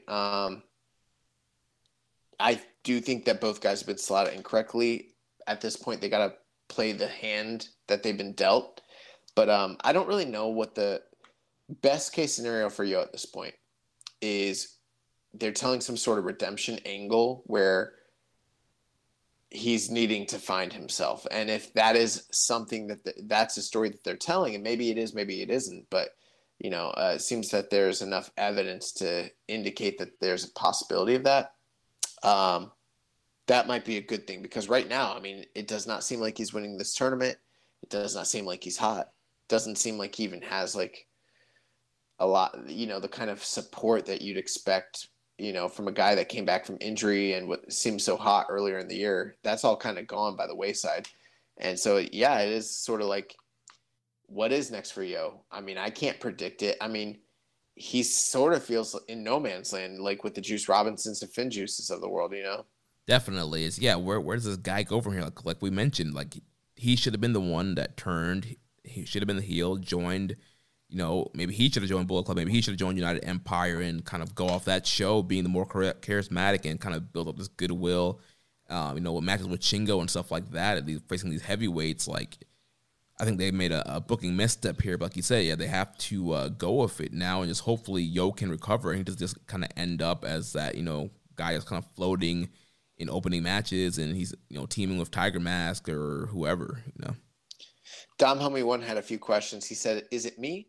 Or are the fans overreacting by comparing Sho to Evil? In my opinion, you can't compare the two. It feels like Sho's cheating tactics are not as over the top as Evil's. Yeah, it's not as over top as Evil. Like you mentioned, you're not getting Dick Togo in every one of his matches. You're not getting the lights turned out. It's not as bad as the Evil matches. However, it's a guy who we've seen have bangers with everybody in this junior division. He's had bangers with guys like Shingo. Sho is usually one of the top highlights in a tournament situation like this, and he's not, because he has to play the gimmick. He has to do ref bumps. He has to get the wrench, and it just kind of throws the dynamic off of his matches. And it's not as bad as Evil, but it's still bad. I mean, he hasn't had any standout matches yet, and at this point in the tournament, you think a guy like Sho would be one of the guys working really hard. Not that he's not working hard, but he's just so focused in on this gimmick and the House of Torture thing that it's just kind of lowering the appeal of his matches. Right, and I agree with that. At this point, I mean, it's really... I kind of already made the point earlier in the episode that Sho isn't as egregious a perpetrator when it comes to like fucking off in matches as some of the other like House of Torture guys, but just like you said, he's not necessarily living up to the in-ring potential that we've become accustomed to, and that makes sense because he's a heel. I'm kind of just at a point where it's like, well, I don't know, I'll use kind of like the wait and see approach, because right now I'm not a big proponent of it, but we've seen this with other guys in the past, especially when they first make a big splash as a heel initially, like, for instance, Jay White in his first G1. And over time, they didn't necessarily need to rely so much on all of that bad character work, to kind of tell their story. It was sort of just something to set the tone and expectation for them early on. And I do think it's encouraging, the fact that he doesn't have a bunch of seconds. He doesn't have guys running interference for him. He's just kind of having a certain tone of match and then cheating at the end, which, is fine. I mean, ELP did a lot of that when he first came into the company as well. Right. So hopefully it's just him establishing the character for now, and down the road we'll get some better matches out of him. He also asked, is NJPW trying to tell a comeback story with Yo in this tournament, which I think we did address that. I personally don't know if it's just contained to this tournament. I feel like I wouldn't be surprised if I'm not saying he's going to lose the next match for sure, but I wouldn't be surprised if he does get eliminated pretty early on and doesn't make it to, final scenarios on those last few nights. And if that's the case, then I think that if they are telling redemption story, it's not just in this tournament, but it's a longer story arc than just all that. Yeah, and it's very interesting. Also, Sho is the complete opposite. Sho is 4-0, 8 points, and then Yo is 0-4, 0 points. So these guys are going two different directions. They're telling a story here of Yo kind of being broken without Sho and really being hurt by that betrayal. Broken, yes. And so we'll see what happens here, but I think they're definitely telling a story. But I agree with you. I think it could be something that plays out longer than just this tournament. Final question. Is it me or is Master Wato improving? You guys just look at his match with Robbie Eagles and you can see the improvement. Yeah, here's the thing with Master Wato. For me, I still think he's kind of hit or miss. I think he has his really good nights, like the Robbie Eagles night, where he looks really good. He's hitting all his spots. He's, the kicks look good. The tornillos look good. And then he just has other nights where he's just okay, or maybe he misses some spots. To me, he's still kind of spotty. I think it's just who he's working with. I do feel like he has more confidence than he's had in the past. And so far in this tournament, I think he's been very good. And the Eagles match is probably one of the best matches he's had so far. But I don't know if it's like a full improvement or he's just, just getting some better footing or has better opponents right now. I'm not sure.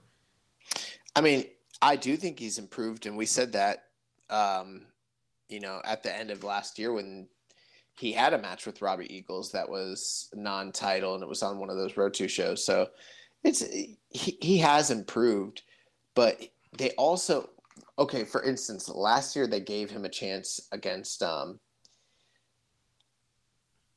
I wouldn't say it's a lot of the same guys, so I wouldn't say stars, but what I mean is last year they put him in a lot of semi-main events and even a main event and gave him a lot of time. And so they put him in these positions to really where he needed to step up and improve and perform and prove himself. And this time they've kind of put him in that 12 to 15 minute range, second, third match of the night, sometimes opening. And he's done fine, but it's kind of hard to compare that to what they were setting him up to do in the previous tournament, Yeah. And sure, he's improved, but I mean, they're not giving him the time to go out there and prove if he can go on a major, main event level in this division or not. So it's hard for me to be Wato's there.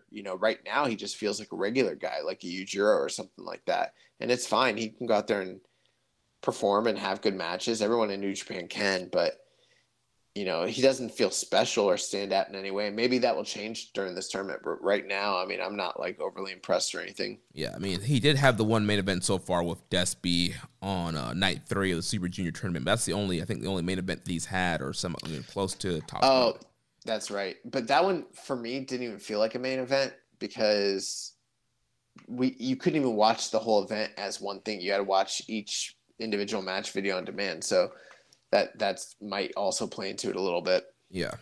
And I think that is it for the question. So our World Tag League standings on top of the block, we have Naito and Sonata and Tanahashi and Yano and Dangerous Tekkers. They're all 3-0 with 6 points.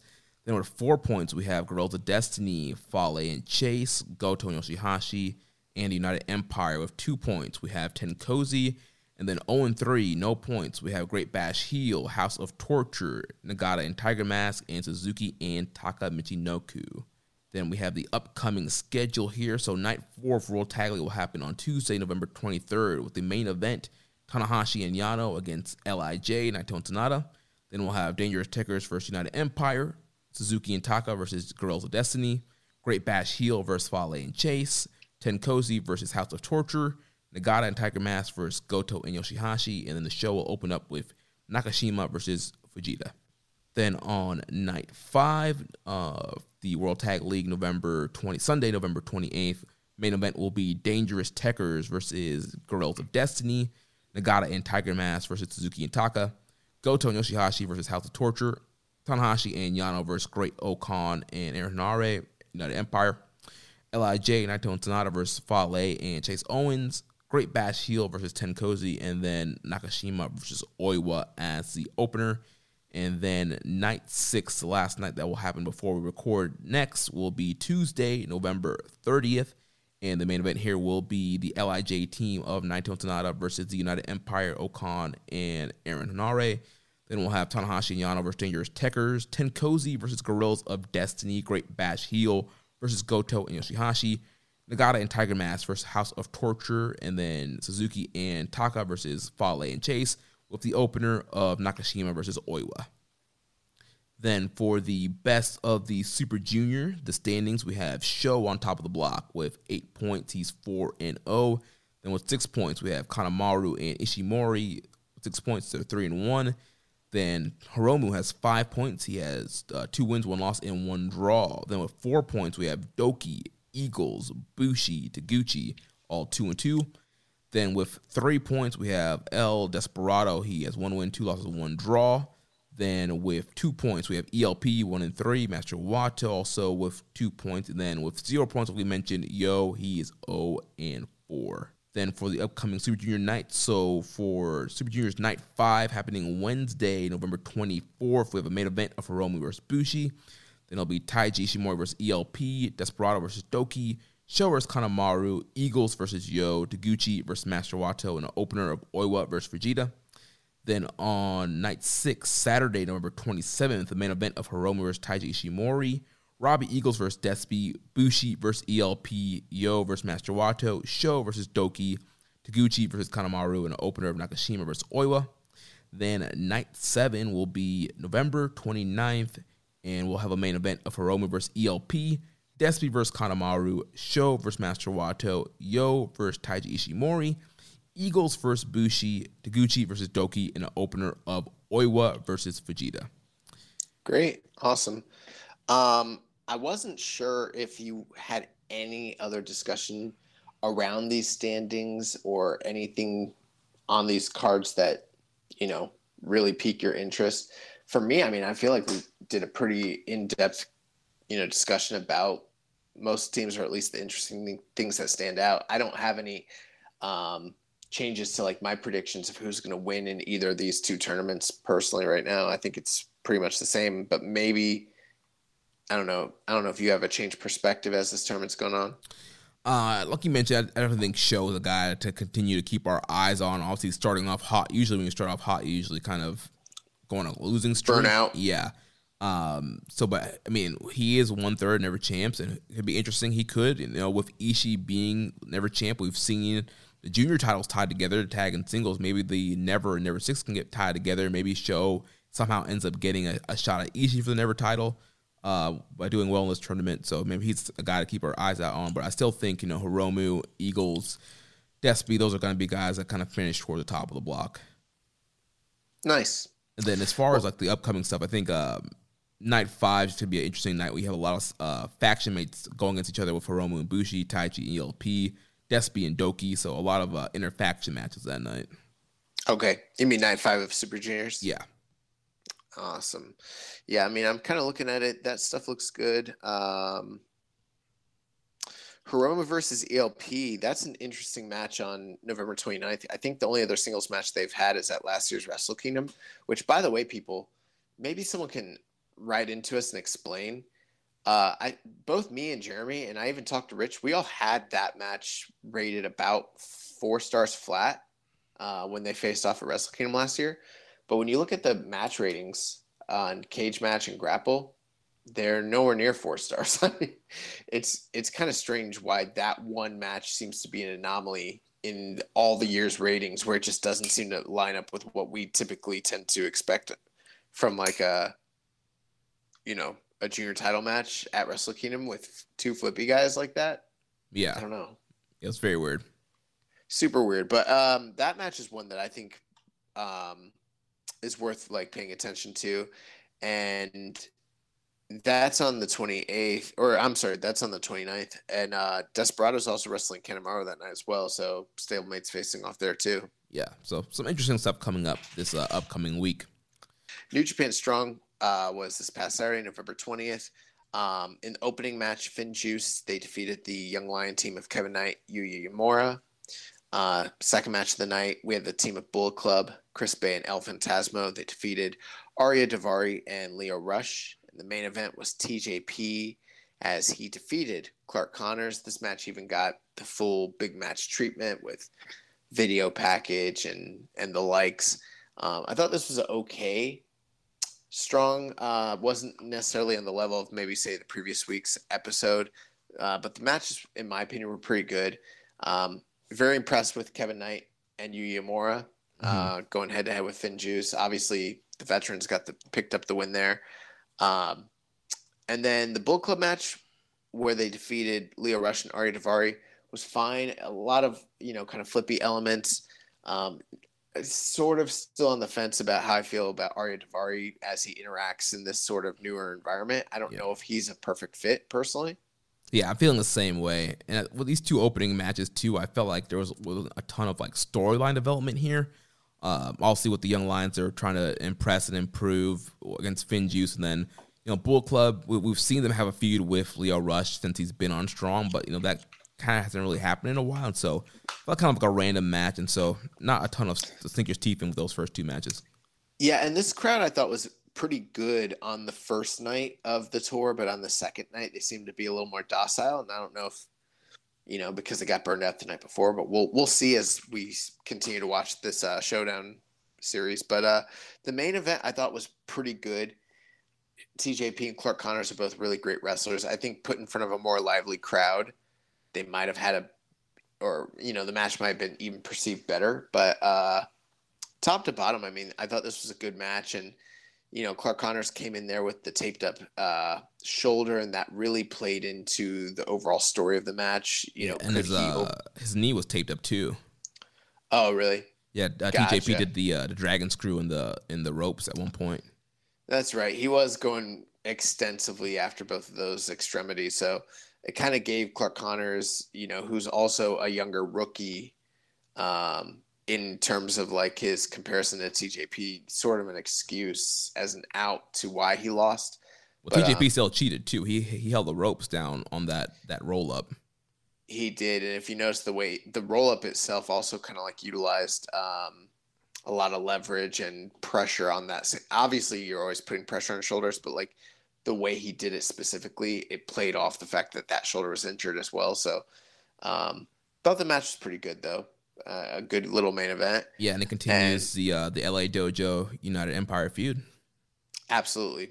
So we had matches announced for NJPW Strong Nemesis, the TV tapings. They're going to be held Thursday, December 9th, 7 p.m. Pacific time. And some pretty big names, some big matchups listed here. So we're going to be getting TJP taking on the DKC in singles action. Carl Fredericks and Kevin Knight will be taking on Stray Dog Army and Bateman and Mysterioso. Brody King will be wrestling Dave Dutra. I don't even know who that is. Do you? I don't. I think he's a top independent guy in the California area. Okay. Alex Zane will be facing Arya Davari in singles action. Dave Finley will be wrestling Jonah, just Jonah, not Jonah Rock. And then the main event that they have listed is Jay White taking on the Switchblade Christopher Daniels. There was also an announcement this week of Eddie Kingston being on this show as well, but they haven't announced any matches for him yet. Right. So yeah, interesting set of tapings here. They did release a promo of Switchblade. He mentioned in Philadelphia that he wanted to have an open door match, and then in the Nation tapings, they aired that promo on Twitter with him, saying, he's opening the door. He wants to face the Fallen Angel Christopher Daniels. So that match will happen at Nemesis. So it'll be very interesting to have Fallen Angel in New Japan, and then also Eddie Kingston, which his match with Mox against Archer and Suzuki should be airing sometime in the next couple of weeks too. Nice. And that's pretty much it for the news. We didn't have any other news stuff besides the stuff that we've already covered in the show. The one thing I would point out is the United Empire team of Jeff Cobb and TJP. They won their tag team or their tag match that we mentioned last week with Volador and Atlantis Jr. And they also kind of made mention that they're going to go on a rampage in CMLL. and they want to pick up I think TJP's trying to challenge for the NWA World Historic Middleweight title or welterweight title, whichever one it is that Volador holds. And one of them is getting a title challenge very soon. So it's kind of interesting. It's the first time in a while that there's been any sort of real substantial interactions between CMLL and NJPW contracted wrestlers. And it seems like they're starting to build some sort of story around United Empire in CMLL, which is also interesting because, you've got Will and his guys over in Europe, and then these guys here in Southern California and Mexico, and then the guys in Japan. They really are sort of like competing on 3 different continents simultaneously. It's kind of crazy. Yeah, I'm wondering if there's a potential to get a CMLL guy as a member. I wonder. They've got so many people in the group already as is, and they haven't even all come together before on screen. Right, and it could be like an offshoot member where he's never really shows up in Japan that much, but he's kind of like the Empire representative in Mexico, but we'll see. Oh, one other piece of news. So today there was a match between Will Ospreay and Shota Umino for Rev Pro. Oh, that match happened already? It did happen, and Will Ospreay did win, and he used the Dragon as part of his finishing sequence to beat Shota Umino. And then he declared that him and Aussie Open were leaving to go to Japan, and Rev Pro could all fuck themselves. I did hear that Ospreay headbutted a fan at a Rev Pro show this weekend. I saw that, but I don't know anything about it. I didn't look into it. He told me to fuck off that one time, so I'm not putting it past him. All right, we have a few last-minute questions here. Let's run through these and then recommended match of the week. So Barry Wall says, do you think with no white belt around that putting the belt on Shingo or Will Ospreay with the new title was a way to test them with a belt, and Okada with the V4 is a way to almost reset or go back to the tried and tested? That does happen. Does that tarnish the reign of Shingo? Interesting question. What do you think? I definitely do think with the introduction of the World Heavyweight title and putting it on guys like Shingo and Will Ospreay, I do feel like they wanted to kind of coordinate those guys as maybe the new generation or the new faces of the promotion. Also, not having those guys kind of bypass that IC white strap potential run they might have had before they won the world title. So I definitely do see where that comes in play. With the V4, we've talked about Okada and the V4 and his comments on potentially wanting to bring that back if he walks away with all 3 belts at the end of Wrestle Kingdom 16. And I do think it does hurt Shingo, and it does hurt it kind of screws up the whole title reign and history and all that stuff. And also, they should have never done it. But at this point, you already did it. Just keep going. I think they should be trying their best to make the World Heavyweight title as prestigious as possible. And scrapping it and bringing back the V4, I feel just kind of totally screws everything up. I don't know. I feel like we're kind of retreading old territory here, kind of discussing this. I feel like for about 3 weeks, we had extensive discussion about the V4 belt. I don't know because Okada had mentioned previously, he may have some sort of other ulterior motives or plans if he does hypothetically, beat Ospreay and Shingo. So maybe they do have some sort of plan for the V4 belt and all the lineages, but I'm not going to go through all of that again. But I do think that in the past, having the white belt to sort of set up potential world champions as a preliminary act was something that was nice and, good to have. And the fact that it's not there kind of does suck. And there is a chance that if Okada does do something different with this V4 belt, it could be sort of a slap in the face to guys like Shingo and Ospreay down the road. Yeah.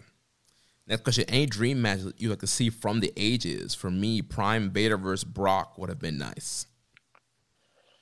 Yeah, that's a good one. I've always had a few in mind, but it sounds like he's talking about from NJPW just in general. Yeah. Liger versus the original Tiger Mask, something I always wish would have happened. Yeah, that would be dope. What about Sabre versus Inoki? Why not? I don't know. There's a lot you could do. I mean, Hashimoto versus Ishii would probably be fucking nuts. Oh man, yeah, that'd be great. Yeah, I'm trying to think of any. I've got another one: Fujinami versus Tanahashi. In their primes. Dynamite. My God. Dynamite Kid and Ospreay. Yeah, that's a great one. Perfect. Scott Rand asks, what's next for Jay White? A return to Japan before his Kingdom or more strong tapings? Sounds like he could do both. Yeah, also he's set for the, like we mentioned, the December Nemesis tapings, and then I think he's probably will head to Japan. If he is, he could head to Japan right after that, jump on that Road to Tokyo Dome tour, and set his program up for Wrestle Kingdom. Then next question's here from Hawaiian Punch BV. What do you think about the new batch of releases from WWE? Who would you like to see compete in NJPW? What are your thoughts? I'll see. Again, another talented set of releases here. For me, the top name that I would go after is Shane Swerve Strickland. Swerve is the man. He's an awesome professional wrestler. I think he would fit right in with New Japan. He would be the main guy to go after. Also, there's also Shane Thorne, who has a history and also part of the Mighty Don't Kneel, Mikey Nichols and Jonah. You have Nichols and Jonah somewhat affiliated with New Japan. I think it probably makes sense to get Shane and you get him in a World Tag League kind of situation with him and Nichols. Yeah, I pretty much agree with both of those things. Honestly, WWE has had so many releases over the past year that I'm losing track of who was even involved in the most recent one.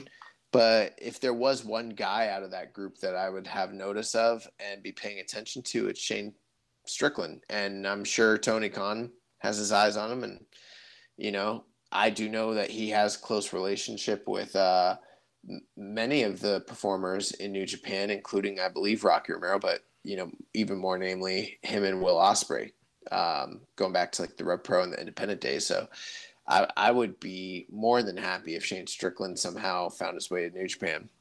What do you think about Morrison? Do you think Morrison could fit in somehow? Remember when he said he wanted to go to Japan a couple years ago? Yeah. And he was in TNA. I wouldn't be opposed to that. Yeah, I mean, I thought Morrison killed it when he left WWE the first time and was doing Lucha Underground, doing Impact, and doing all these indies. Thought he got really improved and proved to be a top guy. And so I definitely think with his high-flying style, he could fit well into New Japan, and maybe he's a name you bring in as strong to really help elevate that brand. Yeah, for sure. This question says, now that Shane Haste is released, time for Gato to book Mikey Nichols, Shane Haste, and Jonah, the Mighty Don't Kneel, as Never Six-Man champs. Evil has held on to the top belt in the company for long enough. So I guess more of it's a statement there than a question. And also he says, thoughts on Kitamura's MMA debut. Where do you think he would be in his wrestling career if he stuck with it? Man, I don't know. You want us to answer both of those at the same time? Yeah, I mean, I didn't see any like clips of Kitamura's MMA debut. I heard he lost. If I heard it correctly, he lost his debut this weekend. Did I not say that would probably happen? Yeah. I'm not surprised. As far as like his wrestling career, like if he had stuck with it, I don't know. I mean, it's hard to say what that really would have been, but based on his physique and the hype that was behind him, it seemed like the sky was the limit. Right. I mean, he had that big trial match series. They were getting ready to send him off to Excursion. Like, definitely seems like they were kind of fast tracking him to, be ready to be a top guy. For sure. Did you ask this question about Mighty Don't Kneel? It wasn't really a question. It was just more of a statement. Okay, gotcha. Yeah, I was confused. Like the way that was like read together, I was like, oh, do we need to like address the Mighty Don't Kneel as well, or no? No, I think he was just saying Mighty Don't Kneel should be the Never Six-Man champs, and that Evil's held it long enough. I'd prefer for Evil to just keep holding on to that. Just stay over there with that 6-man title. Like, that's your area. You're good. I'm trying to get there. Evil over into Noah. Just hang out over there for a while. Noah and Chaco Pro. Yeah, get him in Lulu Pencil. Yes. He also asked thoughts on Sean Porter versus Terrence Crawford. Yeah, I was wrong. I said that Terrence Crawford would beat him, but probably wouldn't stop him. And he put this man away in 10 rounds, made him retire. Terrence Crawford's the truth, man. He also said bigger burial: Okada burying Noah or Kenny Porter burying his son. What? Who's Kenny Porter? What is he talking about? I have no idea. I don't know what that even means. I guess I can go to the Google machine, but that sounds pretty dark. Like, we don't really talk about people dying on here that often. I think not like burying, but like talking bad about his son. Oh, okay. I was like, okay, that's Sean Porter's dad. Okay. I'm like, what the fuck is he talking about? Like, I was like, this whole thing took like a really dark turn for a second there. I actually didn't hear what Kenny Porter said about Sean Porter, so I don't know about all that.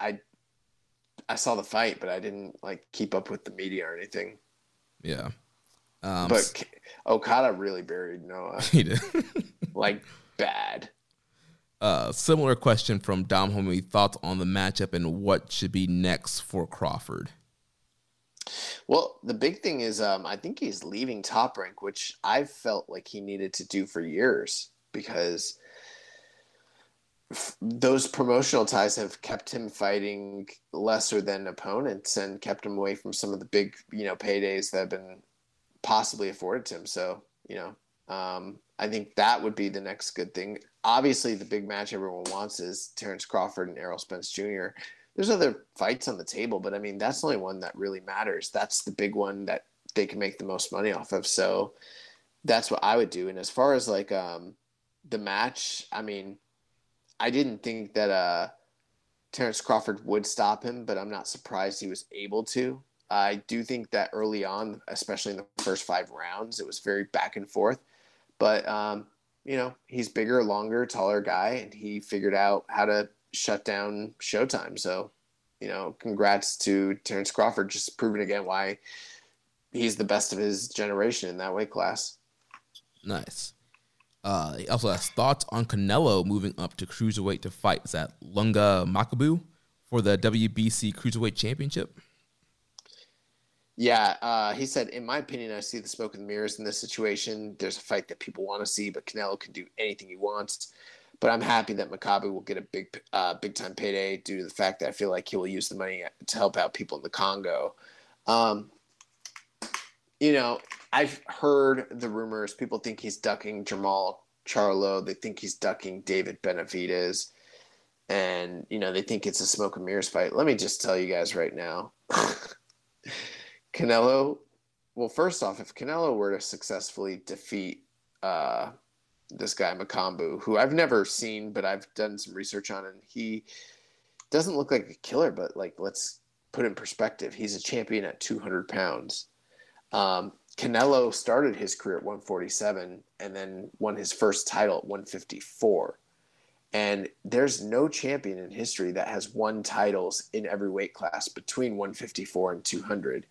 So for just that accomplishment alone, that would be noteworthy and historic, but it would also make him the first Mexican fighter in history to win world titles in 5 different weight classes. And there's a big difference between doing 5 weight classes at the lower weights where, there's a lot more negotiation between those weights where it's like a 6-7, pound stretch. And then that stretch between 154 and 200 going into heavyweight. I mean, I can name you the 3 fighters, Bob Fitzsimmons, Roy Jones Jr., James Toney, that have ever even done a 160 to 200 stretch, and none of them ever won all the belts, or at least a title in each weight class on the way up. So I wouldn't call this like him ducking anybody, because, I mean, when you are taking a fight against a guy that outweighs you by 40 to 50 pounds, And also they're the most experienced fighter in the weight class, and they're a world champion, and they've got the most knockouts of any fighter in the weight class. I mean, that's hardly a gimme fight. In fact, I don't know if I put money on Canelo for this fight whatsoever. But with all that being said, I'm excited to see it. It has a little bit of a freak show element to it. I don't think Canelo was necessarily his best at 175, and I can only imagine what his frame is going to look like at 200 or what kind of weight he actually comes in at. But if he does it, man, you really got to start talking about Canelo like as one of the greatest Mexican fighters that have ever lived. So I can't wait. As far as what's next for him after that, I've heard two rumors. I've heard a rumor that he's actually looking to possibly go up to heavyweight. As crazy as that sounds, and fight Usyk. The other theory is that he's putting on this extra weight to get comfortable so he can cut down to 175 and either take on Beterbiev or Pivotal, I think is his name. I don't know how to pronounce either of their names, but Canelo's just trying to do historic stuff and be the greatest of all time. And I mean, based on his track record, I'd be hard-pressed to believe he's avoiding these two smaller fighters at 160 and 168 to take on a world champion at 200. So that's kind of my opinion on it. Yeah. His last question here. Any thoughts on Teofimo Lopez versus George Kambosos? I'm rooting for George Kambosos to win and fight Devin Haney for all titles in the lightweight division since Tio was afraid of Devin Haney. I mean, I don't believe that Teofimo's afraid of Devin Haney. But yeah, I think the fight's going to be good. I've got my money on Lopez, and I would love to see Lopez and Haney, square up for all the titles. I think, doesn't Gervonta Davis also have I think he's got 2 WBA regular titles in 2 different weight classes, and the WBA is trying to clear up that whole situation. But, that's another guy who you also have to kind of take into consideration, plus Lomachenko and this whole lightweight title picture. Yeah. Well, last thing here, recommended match of the week. So last week I recommended for us to watch Jushin Thunder Liger versus Koji Kanemoto from January 4th, 1994. Youngbo, what do you think about this? So that was one of my big questions. Did you mean 1996? Maybe. Or did you mean the match with them when Kanemoto was Tiger Mask in 94? Thought it was Kanemoto. I thought it was 90. Maybe I put the wrong date, but it was Kanemoto. So they wrestled on January 4th in 1994 and in 1996. And in 1994, he was Tiger Mask 3. And in 1996, he was Koji Kanemoto. Hold on, let me see. I kind of just assumed you meant 1996 and watched that one. Yeah, go ahead and tell us about that one. Yeah, so I watched Jushin Thunder Liger versus Koji Kanemoto January 4th, 1996. Kanemoto came in as champion. Jushin Thunder Liger was able to beat him for, another record-setting IWGP Junior Heavyweight title reign. And I thought the match was good. Dave gave it 4 stars for the time. I'm a little more like 3.5. I didn't think the match was a bad match or anything like that, but for what these guys are capable of at 18 minutes, 59 seconds, I was a little bit disappointed. It was definitely like a strong match, but not overly outstanding. But it also had a very fast pace. There wasn't a lot of downtime. It felt more like a higher work rate, sort of constant action style match that we've had in the last 20 years, as opposed to how those junior matches were orchestrated in the 90s. But very little selling. The match was still pretty good, and it was good to see Liger pick up the big title win in the Tokyo Dome there. Is this the same one that you watched? So actually, I haven't watched the recommended match of the week yet. To full transparency, been a kind of a crazy weekend, so I hadn't watched it yet. But there was a match that I picked up. It was one of their highly rated matches, so maybe it was Kanemoto as a Tiger Mask. Well, because the match from the Tokyo Dome in 1994 is not highly rated at all. And that's why I figured it wasn't that one. Gotcha. I totally screwed up. I don't know which match I was trying to do here. Okay. Well, it's officially January 4th, 1996. That's the one I watched, so that's the one it is. Okay. Well, for my next turn, maybe I'll try and find the match I was actually trying to pick. Nice. Well, the recommended match of the week this week, we are going to go back just a little bit to King of Pro Wrestling 2016. And the recommended match of the week is Team Noah versus Team New Japan, as we have the matchup between Go Shiozaki, Katsuhiko Nakajima, Masaki Kitamiya, and Maibach Taniguchi, as they take on the team of Hiroshi Tenzan, Manabu Nakanishi, Satoshi Kojima, and Yuji Nagata. Nice. Get us in that mood for some New Japan versus Noah.